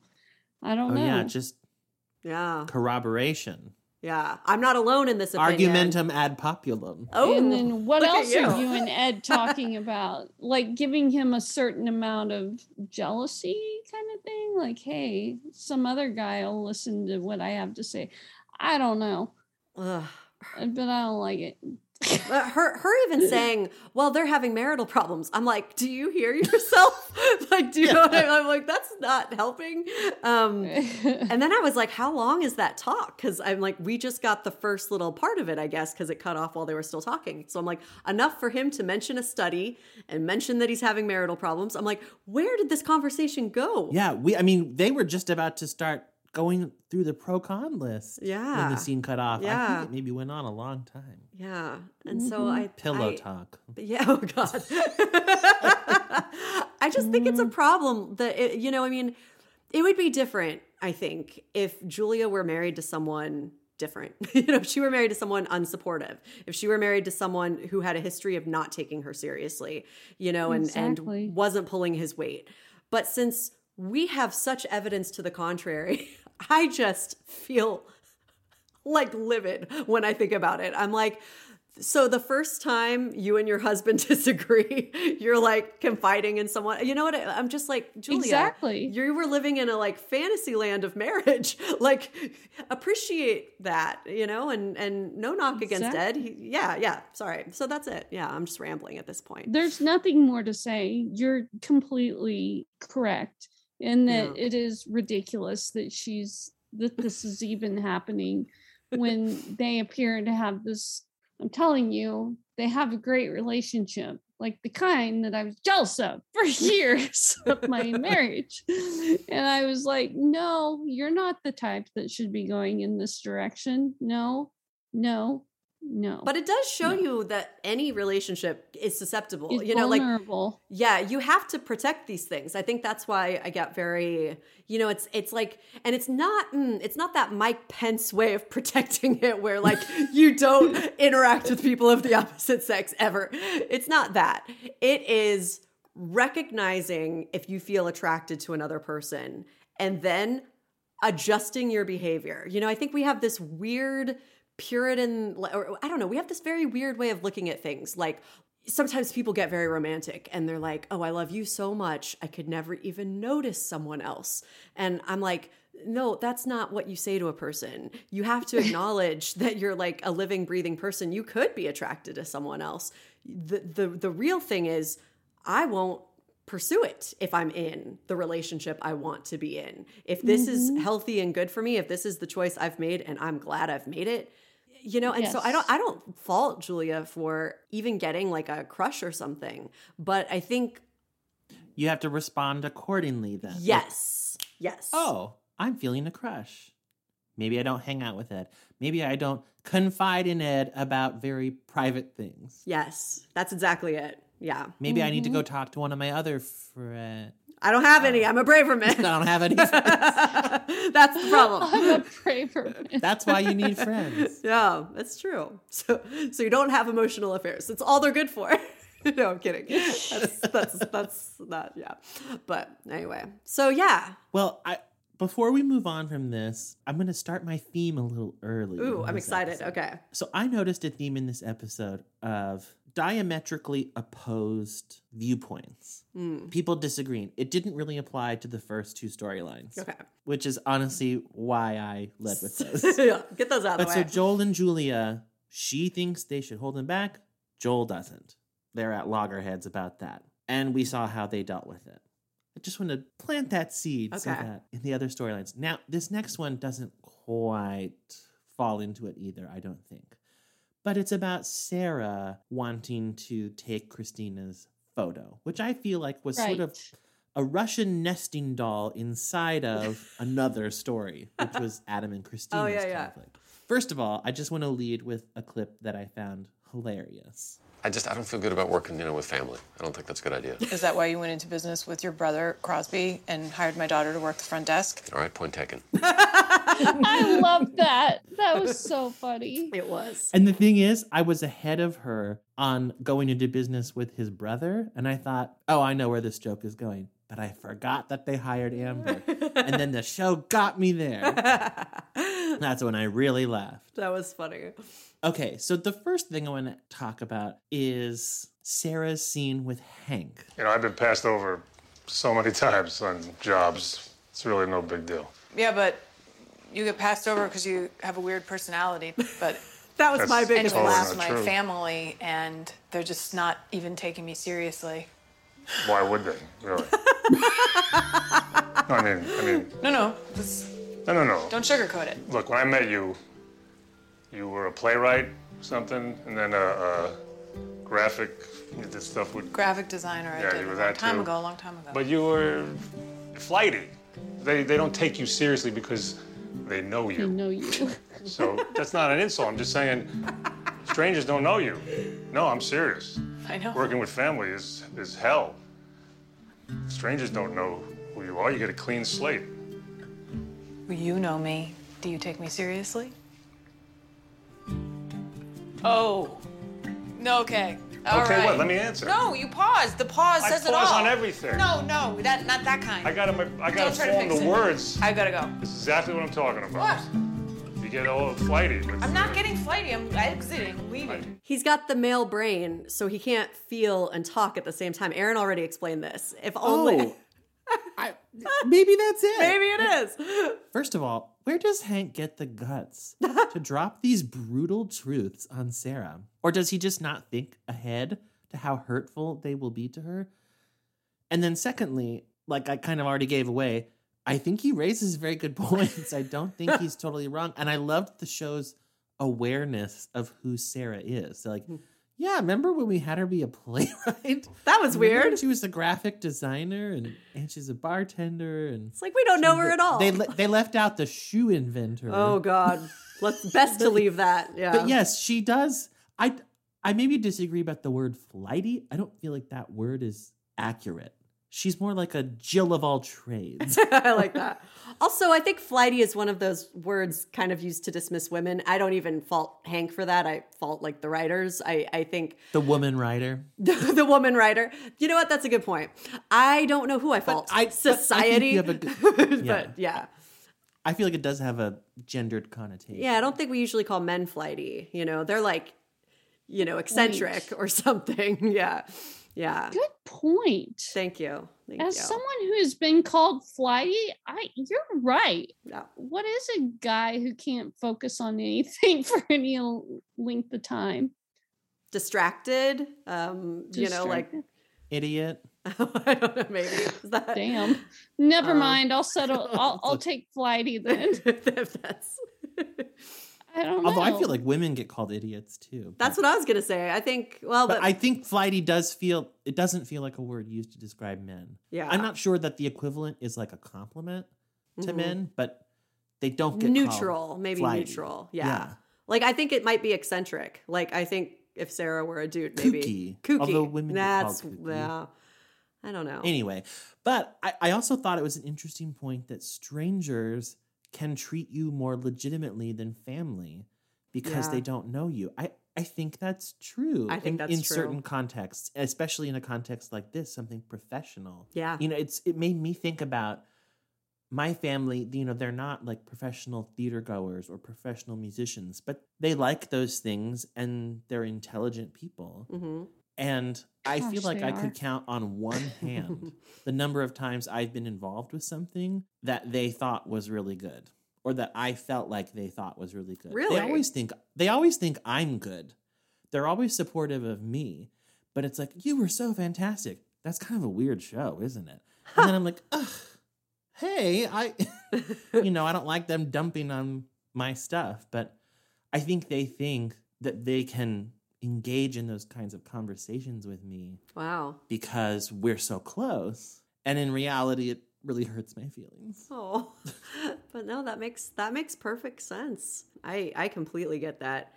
No, but it rang true when Hank said that. And it's funny to me, as someone who was very anti-Hank last season, I am liking him just so much more this season. And I really, you just take away that murky Mark beginning and infidelity and suddenly I'm on board. But I will sexual harassment. Yeah, take away all those gray areas. Yeah, he's not her boss and she's not engaged. That's then what I'm has changed. fine with it. Yeah, I like him when it's not those horrible conditions. Yeah, there it is. We stumbled upon it. Wow. Yeah, look at that. They fixed it. Cut. Very Anyway, clear cut. Continue. But with Hank, I liked him probably more in this episode than I ever have. And it's funny because part of me was like questioning that. Like, Melissa, he's sort of straight up insulting her right there. Shouldn't I be feeling defensive or, like protective of Sarah? But I really didn't, because number one, I don't think he was trying to hurt her. That would be different if he said those things to be cruel. I think he said those things to be honest. And that's very different. And I think that it ultimately ended up with some really good advice. And I know that it all resolves with her going and taking Christina's photo. But I think his speech to her is what makes her think, why am I the right person for this? Oh, it is because we're family. And it is because I know her, actually. And so even though it's like she goes kind of against what he said, I think him saying that made her think, how can I use this to my advantage? I think it was kind of a productive conversation. Well, Sarah goes to talk to Christina. Yes. And I was very torn about this scene. Christina, I believe in you. And while I know that you haven't chosen me as your photographer yet, I also know that you haven't seen some of my most recent work. And I thought, maybe if you saw it, you'd change your mind. I would love to see your, yeah, of now, course. this is Waffles, but what I want you to see is just his eyes and the warmth and intelligence. He seems like a nice dog. In his eyes. This cat was cross-eyed, so it's not the best example. Again, it's just capturing personality. Sure. What I know I can do better than a stranger is capture you. Sarah, listen, what's strong, I love beautiful, how passionate and smart you are about you, and I can get that. Thank you. I love how passionate you are, but I have to have, I just need a profession. I understand. I need someone that has done it so many times before. Or do you need someone who knows you so well that they can bring out what's beautiful and strong and smart about you? I would argue I'm that person. I know I don't have a lot of experience, But this has to be my one shot. I get one shot at this photo. I have to bring it to the printers by the end of the week. This is an important shot for me, too.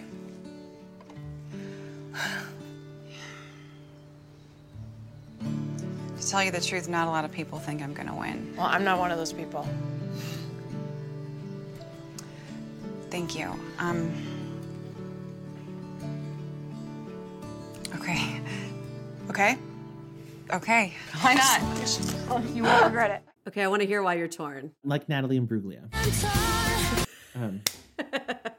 First of all, I thought Sarah did a very logical thing and tried to demonstrate her ability to Christina. If you don't have a lot of experience, that's fine, but you have to be willing to show that you're of a certain level of expertise. And I thought bringing your portfolio and showing that, great idea. And I think the case she made about I know you so well, that's going to be really advantageous to capturing your image. What rubbed me the wrong way was Sarah saying, this is an important shot for me too. That to me felt like she was equating how personally significant having some sign that her family believed in her was to Christina running for mayor. Yeah. And I think acting like that's the same thing was kind of self-centered. Mm-hmm. That being said, I thought juxtaposing Adam's attitude towards Christina's campaign with Sarah's attitude, even if Sarah's faith in Christina is opportunistic and self-serving, I thought it was a smart move that made Christina's change of heart believable to me. Mm-hmm. And I also liked that after Sarah's scene with Hank, that she identified with no one taking Christina seriously. Yeah. And I'm like, okay, they really pulled this off well. I bought that at the end of that scene, Christina would say yes. It just bothered me that, like, man, Christina's fighting these battles and Sarah's fighting exactly the same battles with exactly the same stakes. No. I also, a tiny detail I loved, that Sarah twice said that Christina needed someone to capture how smart, beautiful, and strong she was. Because I'm like, you clearly rehearsed this. And I think she would have. And I loved that. Yeah. More than if we had seen a scene of her rehearsing it. Just show us that she repeats her main talking points, and we will understand that this was so nerve-wracking for her that she rehearsed it. Oh, I love that. I also was torn. Ultimately, I loved it. Ultimately, this made me, I don't know, feel really good. Ultimately, like, I mean, obviously it all works out, and so that's really great. And so knowing that it works out colors everything. Because what if she had taken a terrible photo? Then, oh my God, like the whole thing then I would have been really upset, I think, with Sarah for pushing and for Adam for setting the whole thing up in the first place to save money instead of doing the thing that really was going to support his wife. So I would have had a completely different take on all of it if it turned out that the photo sucked. But since it worked out, I was like, oh, yay. And the only thing I didn't really like that Sarah did was she just kept not letting Christina finish her sentences. Oh God, that's a parenthood problem anyway. It is, but often I feel like it's in the spirit of like, sometimes even listening to Caleb and me back, I notice we're like kind of jumping on each other's thoughts, but it feels to me like we're just like, pa, pa, pa, pa, pa, like we're talking, like I like it. It feels like we're getting each other and we're not stomping over each other's points and like, so that we can then, monologue. It's like, we're just like, ba, ba, ba, ba, ba. But in this case, it felt like Christina was trying to articulate how she was feeling. Sorry. I was just I was like, Caleb, you should interrupt Melissa right now and be like, you're done. What you're describing is repartee or something. But then I was like, I couldn't think of how to execute it. But then thinking about cutting you off made me laugh. And that actually did cut me off. I'm a mess. Which is funny. Anyway, well, continue. Before Caleb cut me off, I was saying, no, but like Christina just keeps trying to say that, why this is important. Like, because at first I thought, why not let her take it? And if it sucks, just hire someone else. But then when she says, I need to get it to the printer by this Friday, I was like, oh, you should really listen to her. Maybe, because here's the thing. I really hate it when people don't take no for an answer. And obviously we have like a culture where we're very concerned with consent as we should be. But I don't even mean it like in a big way like that. I mean, like if I politely say no to something, like even attending a party, please know it took a lot of courage for me to muster that up. I'm such a people pleaser. It's very hard for me to say no to things. So, I could just see Christina being like, no. And Sarah being like, I won't take it for an answer. And I'm like, take it. That sucks. Like, don't do that to a person, But then it was so precious. And also, I know this might not be the point, but I legit thought her pet photos were amazing. I was like, those are not just dumb little animal photos that I take of my dogs. I was like, those are incredible. If you could make Christina look as good as those dogs. Waffles. Waffle. I mean, she just caught his spirit, and I'm serious. Those were amazing. So anyway, all my thoughts. One of the cat in the park is like, oh, he's got a really good belly. I was like, oh my God, I'm dying.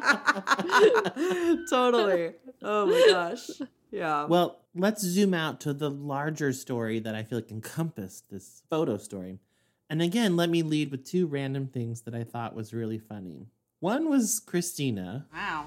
She's so amazing. I'm telling you what, if Bob knew that she existed, he never would have hired me. Honey, Ever. Ever. I just loved her enthusiastically saying Heather was better at her job than she was. And then, here's the other thing I thought was funny. Does Adam talk to himself regularly? All right, keep a good attitude, Adam. I'm going to cut these costs.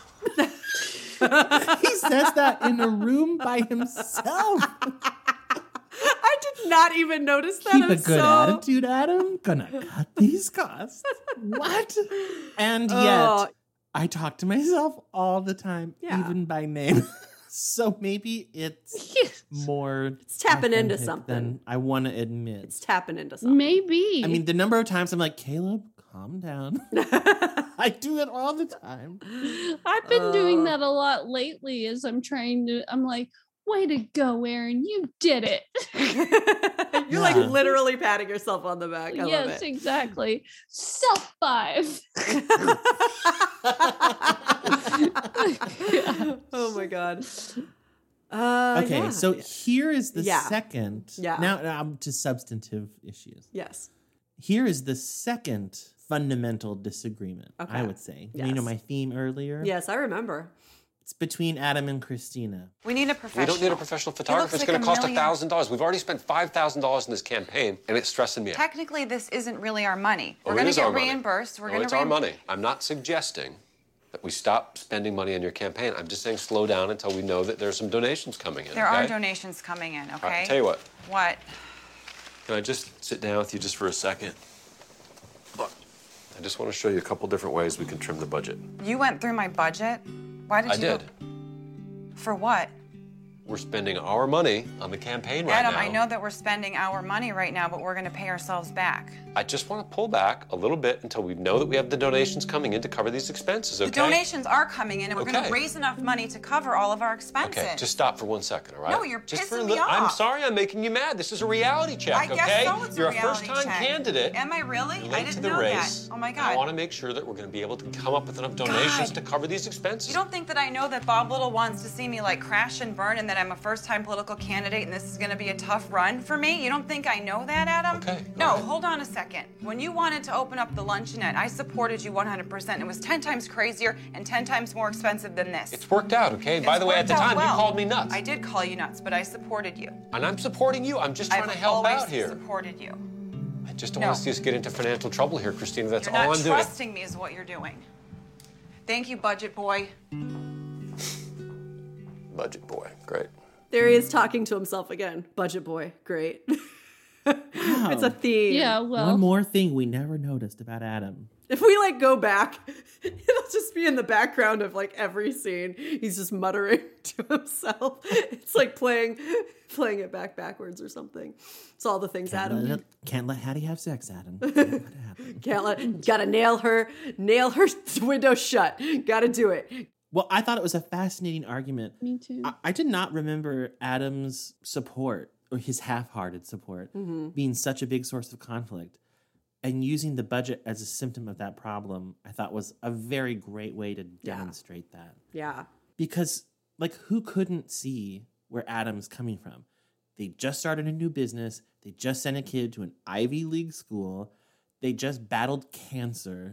Their money is not inexhaustible. Yeah. It's a legitimate concern. And yet to Christina, I totally see why it would appear to just be one more sign that her husband doesn't have faith in her. And again, I really love seeing a different side of Christina. I feel like she handled this argument in a way Christina never would have in any previous season. She's so direct. You're pissing me off. She's not crying. He tries to like change the subject and she like won't let him interrupt her. I just like that she sticks up for herself.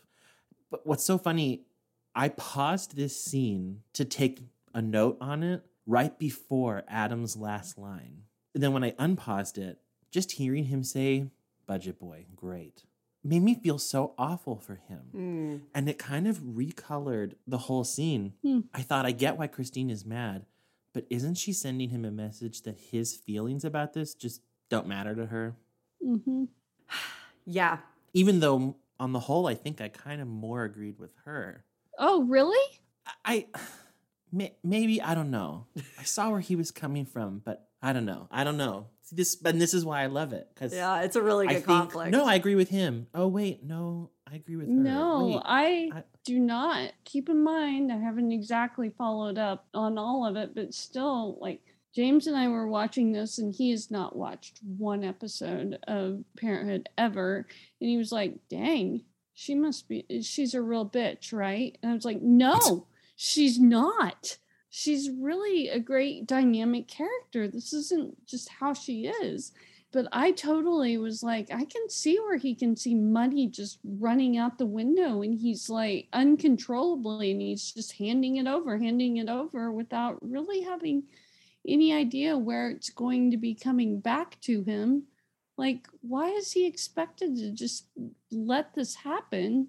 But maybe I'm coloring that with my own like financial control that I'm trying to regain because I don't know. I just am like, how can you just spend all this money without and not expect your spouse to have a question as to why you're spending so much money? It doesn't matter what you're doing. Please don't just like frivolously pay $1,000 for a photographer and just say this is the way it's supposed to be done, and all this money. She for maxed out a credit pence. card. Yeah. I mean, that's Like there's scary. got to be somebody who puts the brakes on this. And it doesn't mean he doesn't believe in her. It means that he wants to be smarter about it and to have a budget about it instead of just, we need this, we need this, we need this.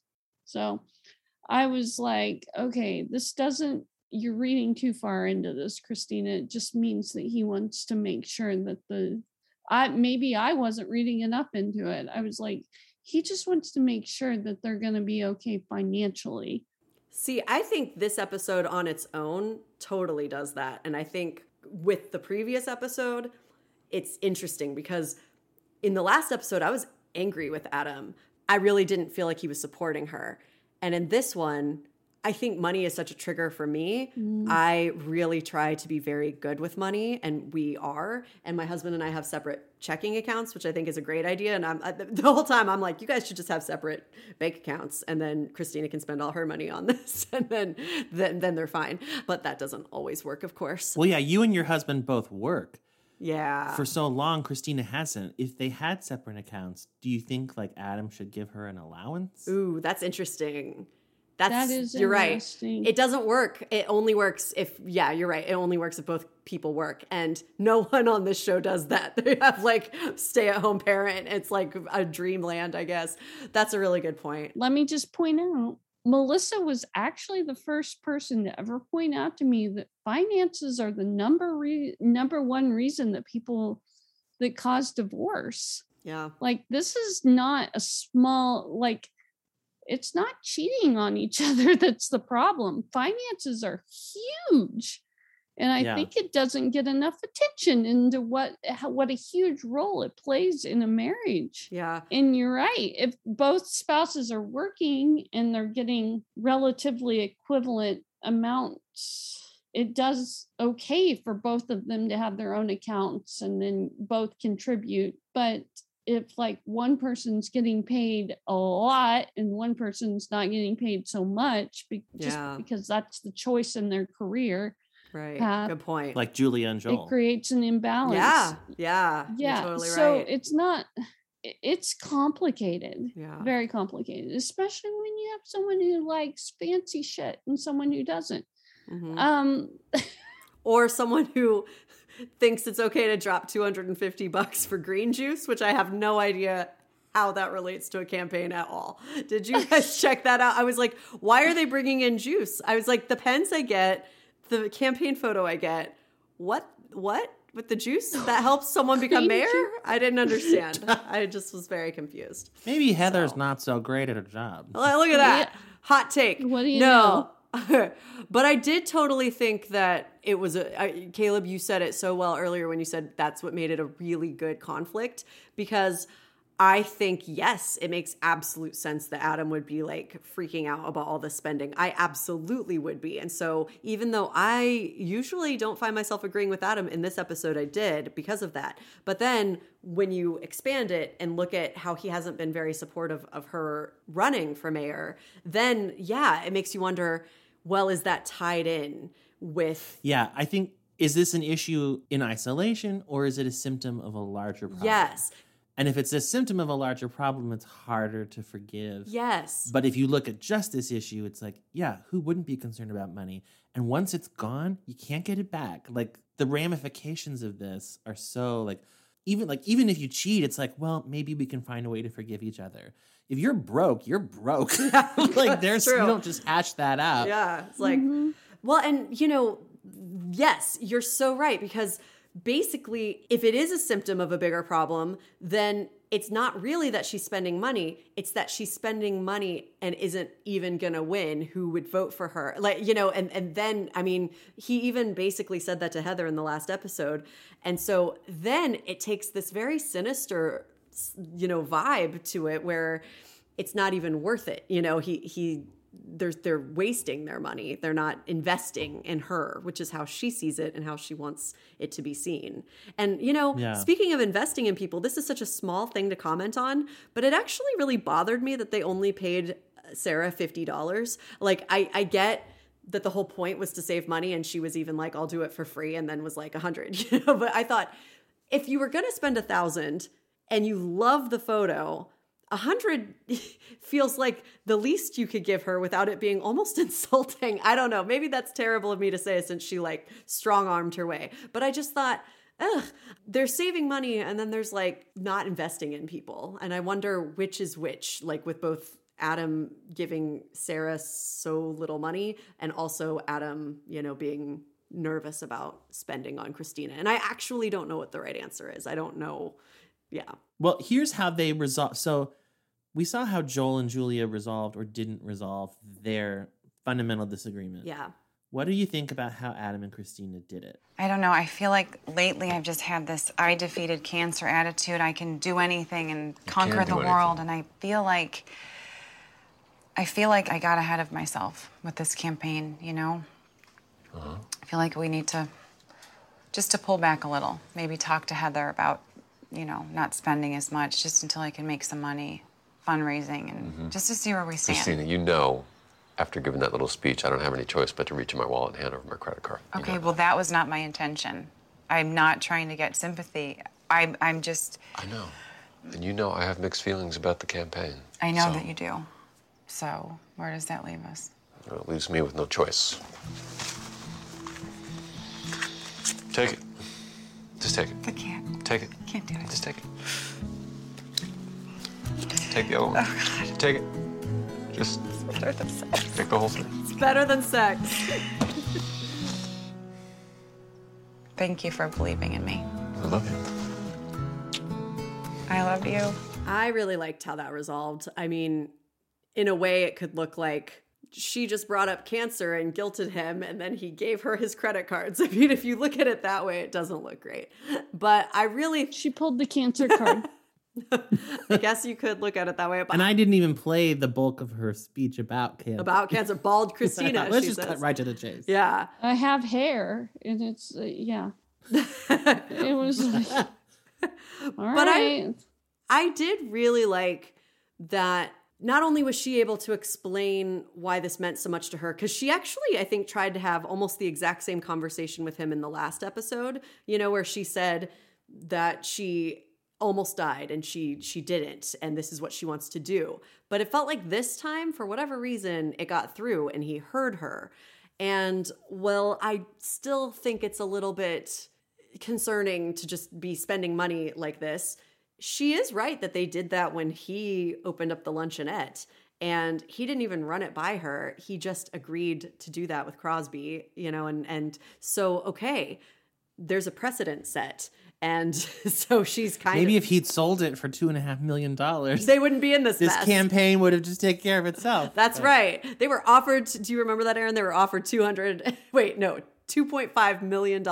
Is that what it was? I forget at least $1 million. But the offer is actually $2.5 million. Yeah, it was $2.5 million and they didn't do it. So yeah, I think we can establish that it's not just Christina throwing money around and not necessarily making all the choices that, you know. And wasn't it Adam who was supposed to tell Hattie, you can't go to Cornell? And then he totally broke and was like, you can go. Yeah. Even though I think that's what Christina wanted to. Anyway, I just really liked that ultimately it felt like he heard her. And I actually kind of loved that he said, you know, I have mixed feelings about this campaign, because that is direct. That is not acting like you're supportive while being passive aggressive and questioning and needling. Like, you know what? If you do have concerns or mixed feelings, just say it. Give her the dignity of being honest, because also if you're honest about it, it won't fester and become resentful. And then it takes all the wind out of it. She's like, I know that, you know? And so it's not like, some big secret that he's harboring or something. And so I really liked that too. I did too. I felt like it was very real, and I felt like they were both trying to meet in the middle. Mm-hmm. She had obviously thought about what he had said, and she was considerate of his thoughts and his feelings on the situation and then mulled it over, obviously. Yeah. And I missed that first part of it. I watched the episode twice, and then I listened to it as I took the clip. But it wasn't until playing it just now that I noticed that Christina kind of gave in to Adam's point of view before he gave in to hers. Yeah. You were right. She did clearly hear where he was coming from. Because everything she was saying, I'm going to talk to Heather, we're going to pull back. That's exactly what he wanted to do. Yeah. And the first times I watched it, all I saw was, I think they handled this well, but it's really just Adam giving in to her. But she clearly was willing to give in to him too. And I thought maybe, and now I'm thinking maybe that's why the resolution felt so good. Because it felt good to me all along. I just didn't know exactly why. Yeah. But it's like each one sort of conceded to the other. You know, if this is what you think is the best thing to do, I'll go along with it. And they both said that to each other. And then they kind of just had to decide, well, who are we going to go with? But yeah, it's like what you said, Melissa. It's that hearing you and seeing you. Yeah. I hear where you're coming from. I understand it. And I respect your point of view. Yeah. And if we both do that, now we have to just pick a path. And then I think they picked Christina's path. I'm like, okay, great. But I want to real quick compare that to Joel and Julia, where neither of them would concede to the other. Yeah. And I feel like usually it's Joel conceding to her, and it really only works if you're both doing it. And so I feel like this time, neither of them would do it. And I'm like, no, the real way to fix it. And like, there was like a brief moment where Joel was basically trying to, like, in the beginning of the episode when it seemed like they were on the same page, she was really stressed out and he was like, don't go nuclear. And she was like, I'm not. And then she was like, I guess I'm going. And they were like, going nuclear. And they both smiled and kind of laughed together. And it was, I think, because she conceded a little bit there. And we look at that sometimes as being like weak or giving in or like not standing up for yourself. But sometimes the best thing you can do is give up a little bit of that power. And then the other person might do it too. And then you're not in this like horrible, like just standoff. Standoff. Yeah. I kept thinking of the lyrics to that old song, when an irresistible force meets an immovable object, something's got to give. Yeah. That to me, I was like, this is the theme of this episode. Yeah. And in Adam and Christina's case, they both gave. Yeah. And I feel like it ultimately ended up benefiting her more, but that's okay because they both gave. Yeah. It's kind of, that's what you started leading off, Erin, this whole thing that you're both givers. Yeah. I was thinking that when you were talking, I was like, this is coming full circle. It's like, totally. We have had, I feel like I just had this discussion about how different it is when both people are giving to the relationship rather than somebody bending over backwards for the other one and the other one just taking everything they're willing to give. And Joel's the bender. Joel is the bender. Yeah. Julia's the taker. And you know, yes, you know why?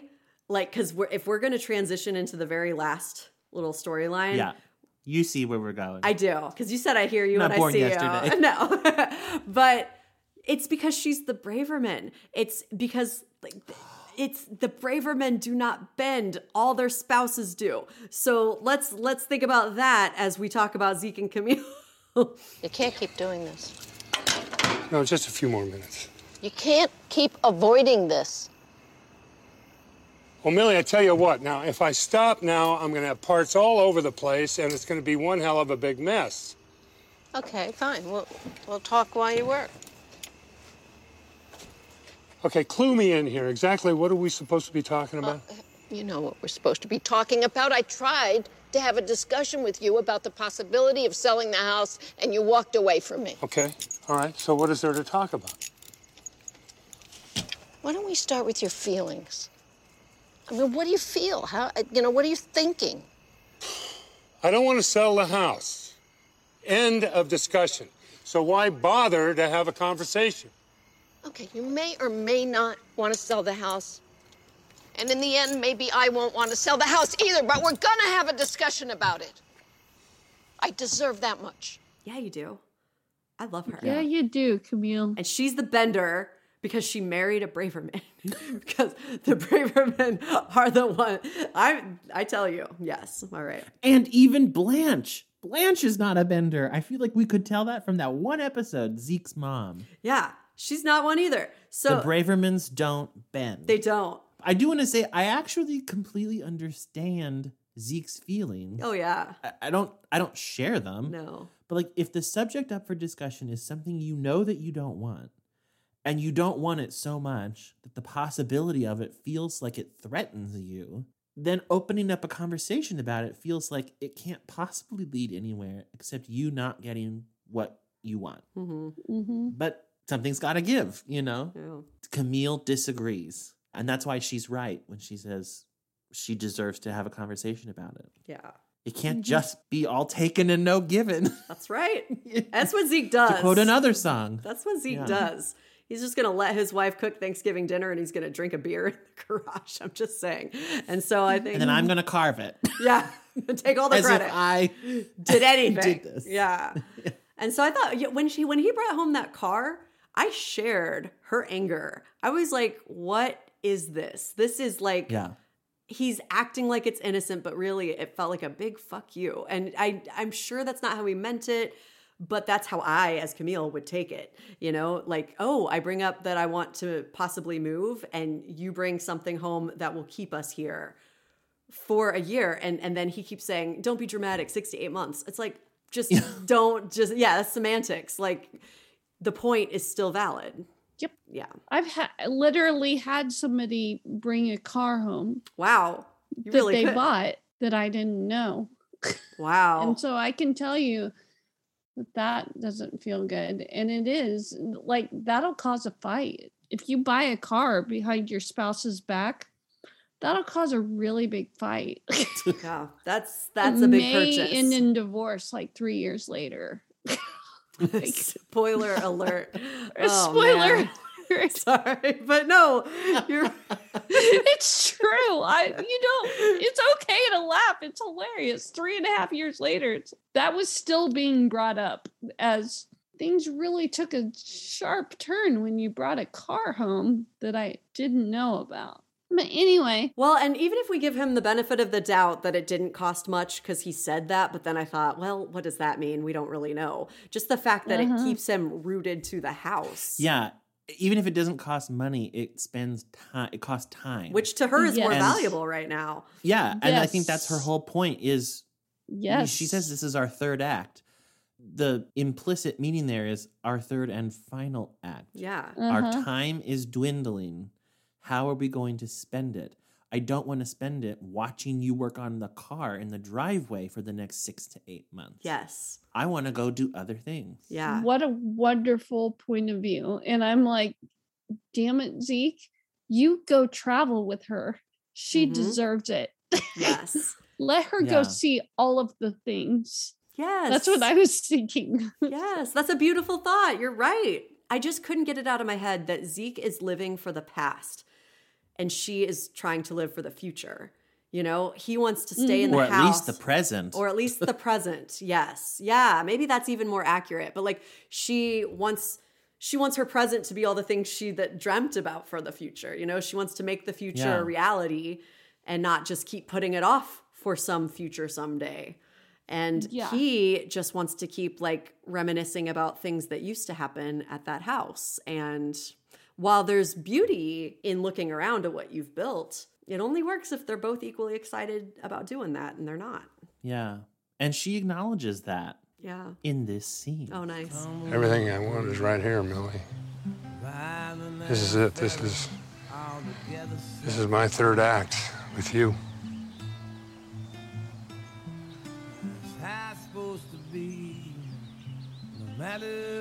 I want more. I want us to do wonderful things together. I can picture us bragging about our grandchildren as we're boating down the Seine. I don't know. I've been painting this yard for 20 years now. I'd kind of like to paint something else. Think how many things we could do. How many things we could afford to do if we sold the house. All the places we could see. I don't know. I've seen other places. I didn't really care for them. Well, I haven't. I was so young when we got married. I was practically a baby myself when Adam was born. I'm not complaining. You know that. It's been a good life. It's been a beautiful life. I've loved every minute of it.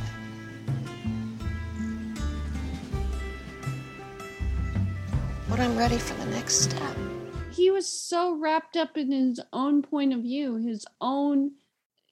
he was thinking, I've seen places, it's not that great. And he's thinking about his own point of view. And she's like, I haven't. And like, take me to these places that you've seen. Let me have my own experiences, my own adventures. Yeah. I've been doing all of these things for the family for so long. I love it. But now, how about we go do some fun things, just the two of us, and you show me these places that you've been. I thought it was so romantic, the idea that she had of take me with you. Yeah. You know? I don't know. I thought that was beautiful. Yeah. Yeah. And that she included all the things he was reminiscing about as part of that. She said, we'll go brag about our grandchildren while we do, what will we do when we're in Paris? Talk about this great life we've created here. Yeah. Like, it's not, one doesn't cancel the other one out. Absolutely. Yeah. Exactly.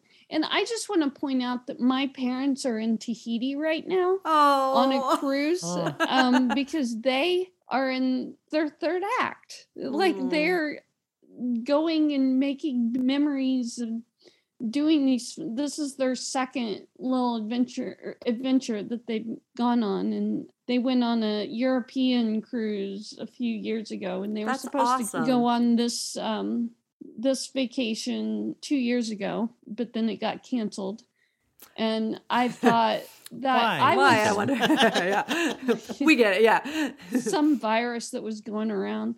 And I was heartbroken for them when it got canceled, because my dad, since I was a child, he would always say, when he was frustrated at life and things were stressful, he'd be like, I just want to fly off to Bora Bora.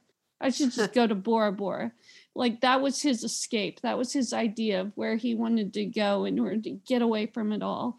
And so 2 years ago, they had this whole cruise where they were going to be going to Tahiti and Bora Bora, the place that I had heard about my entire lifetime, where he wanted to go to escape from all of life. And I was so excited for them, so excited. And then it got canceled. And I frankly was probably more heartbroken than them, probably because I looked at their age and was like, they're not going to be able to go to Bora Bora. And this has been his dream as long as I've known. So I am so freaking excited, so incredibly excited that is where they are right now. I love that. So they didn't have to sell their house, but it's still like, I love that too. Yeah. It would be nice if they could do both.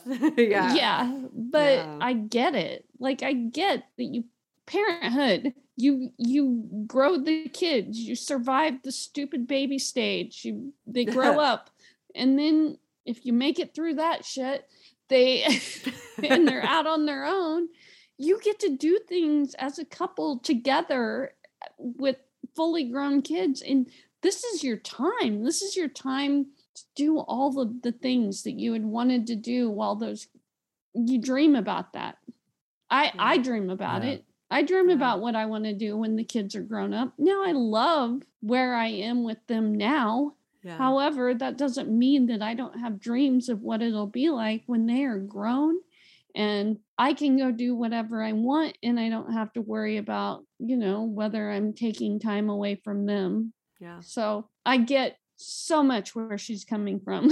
It's hard to see his point of view for me because I'm so 100%. I feel where you're coming from. No, me too. Yeah. Me too. I could see where he was coming from too, though, although I fall much more on her side in this conflict. But it's part of what I thought made the scene so wonderful. I thought it was really well written and, of course, beautifully acted. Yes. But I thought to him, it seems like this place, this house specifically, is like a refuge for him. And to her, it feels like a cage. Yeah. And I thought, but that's good. For him, I go right back to is this what he dreamed of in Vietnam? And he didn't come from a great family background. I mean, his mom seems dismissive of him, and then going to war, and is this what he dreamed of his whole life? Is like, I just want a place that is peaceful and mine, and where I'm surrounded by people that I love and who love me. And that's a beautiful dream. And he got it. Yeah. But there has to be room in there for what her dream is too. And that's what I thought was so great about this conflict. Yes. And so wonderful to show about people at this age. Yeah. It's actually one of my very favorite conflicts, I think, on the entire series, because it feels so real, and I really get where they're both coming from. And it really does not feel manufactured at all. Not that there's anything wrong with a little manufactured drama. We're watching TV, for God's sakes, but like, I love the ones that really you see yourself in, or you see your parents in, or, you just it's like looking in a mirror or out a window. I love it. It's just beautiful. I agree. I feel like we made some really great connections here. I think so. The female brain, the taking and giving, the bending. Yeah. Oh, look at us. We're very smart. I mean, come on. Oh, man. Yeah. Very insightful and humble. Mischief managed. Yeah. Yeah. Self 5. That is the best. Aaron's just like, whoa, like reaching him. It's great. No, but thank you, Aaron. I mean, you're so welcome. I'm so excited to see your faces. So that's so great. Yeah. I did want to mention before we go, I think this is a terrible title for this episode. Yeah, it's awful. Nipple confusion. Yeah, I mean, it relates to like one of the smallest. Small part of it. Yeah, tiny. I think they should have called it Something's Gotta Give or Bend It Like Beckham. Yes, they should have called it one of those. Why didn't they ask us? Why didn't they go into the future and listen to this podcast and then name their episode? Why? Yeah. I mean, even though like no one watching reason. it on TV ever knows what they're called anyway. Right. Yeah. That's true. But still, we know. They just want to draw you in with the word nipple. Yeah. It works like a charm on everyone but Aida. That doesn't do anything for her. So anyway, everyone, thank you for listening. It was really wonderful for us to be here with Aaron and kind of reconnect with our dear friend. And you were there too. Thanks, listeners. Please check us out on social media. We are Parenthood Pals at Instagram, Twitter, Facebook, just all the places. No, those three places. Those three. And of course, parenthoodpals.com. That's right. Until next time. Hold on. Okay. Caleb, I had that stray thought. This is going to sound so dumb, but I just wanted to say that I found it enormously touching that Drew and Natalie, when they had the room to themselves, they played Scrabble. I thought that was precious, and it really reminded me of how, like, sometimes when you start college, all you want is to feel like an adult, and you're in such a hurry to grow up, and everyone around Drew is having sex, but, like, ultimately, he likes a girl, and she likes him, and they did this, like, completely innocent thing that probably reminded them of being kids, just play Scrabble, and I just really, really loved it, and I think that actually colored how I saw the entire storyline. All right, so. Well, now I have to give my stray Scrabble yes. thought. What is it? Whenever I see people playing Scrabble on the regular board, I pity them because the Scrabble set we had growing up, the deluxe, was the deluxe, and it had raised edges on all the lines of the grid. So you set a tile down and it don't move. and I watch people just place it on a flat so precarious. board, and I think, you better not jostle that baby because there's going to be tiles everywhere. And that's all I can think about. And I can't find those deluxe things anymore. Really? I don't know where they are. And somehow when my house that I grew up in, it's not my house, it was my parents' house, when that got sold, I somehow ended up with that Scrabble yes. from childhood. Wow. From 1,000 miles away. I got it. I don't know how it happened, but I'm so grateful that it did. Lucky you. Do not let that go. That's right. I don't plan to. I'm so glad we had these Scrabble You can have relations. anything. You will protect nothing except for that Scrabble. It's like That's your one item. If my building's on fire, Scrabble. that's what I grab. That's what you grab. That's right. That's the one thing. That's the one thing. All right. All right. Well. And on that note, listeners. Yes. May God bless and keep you always. And may your wishes all come true.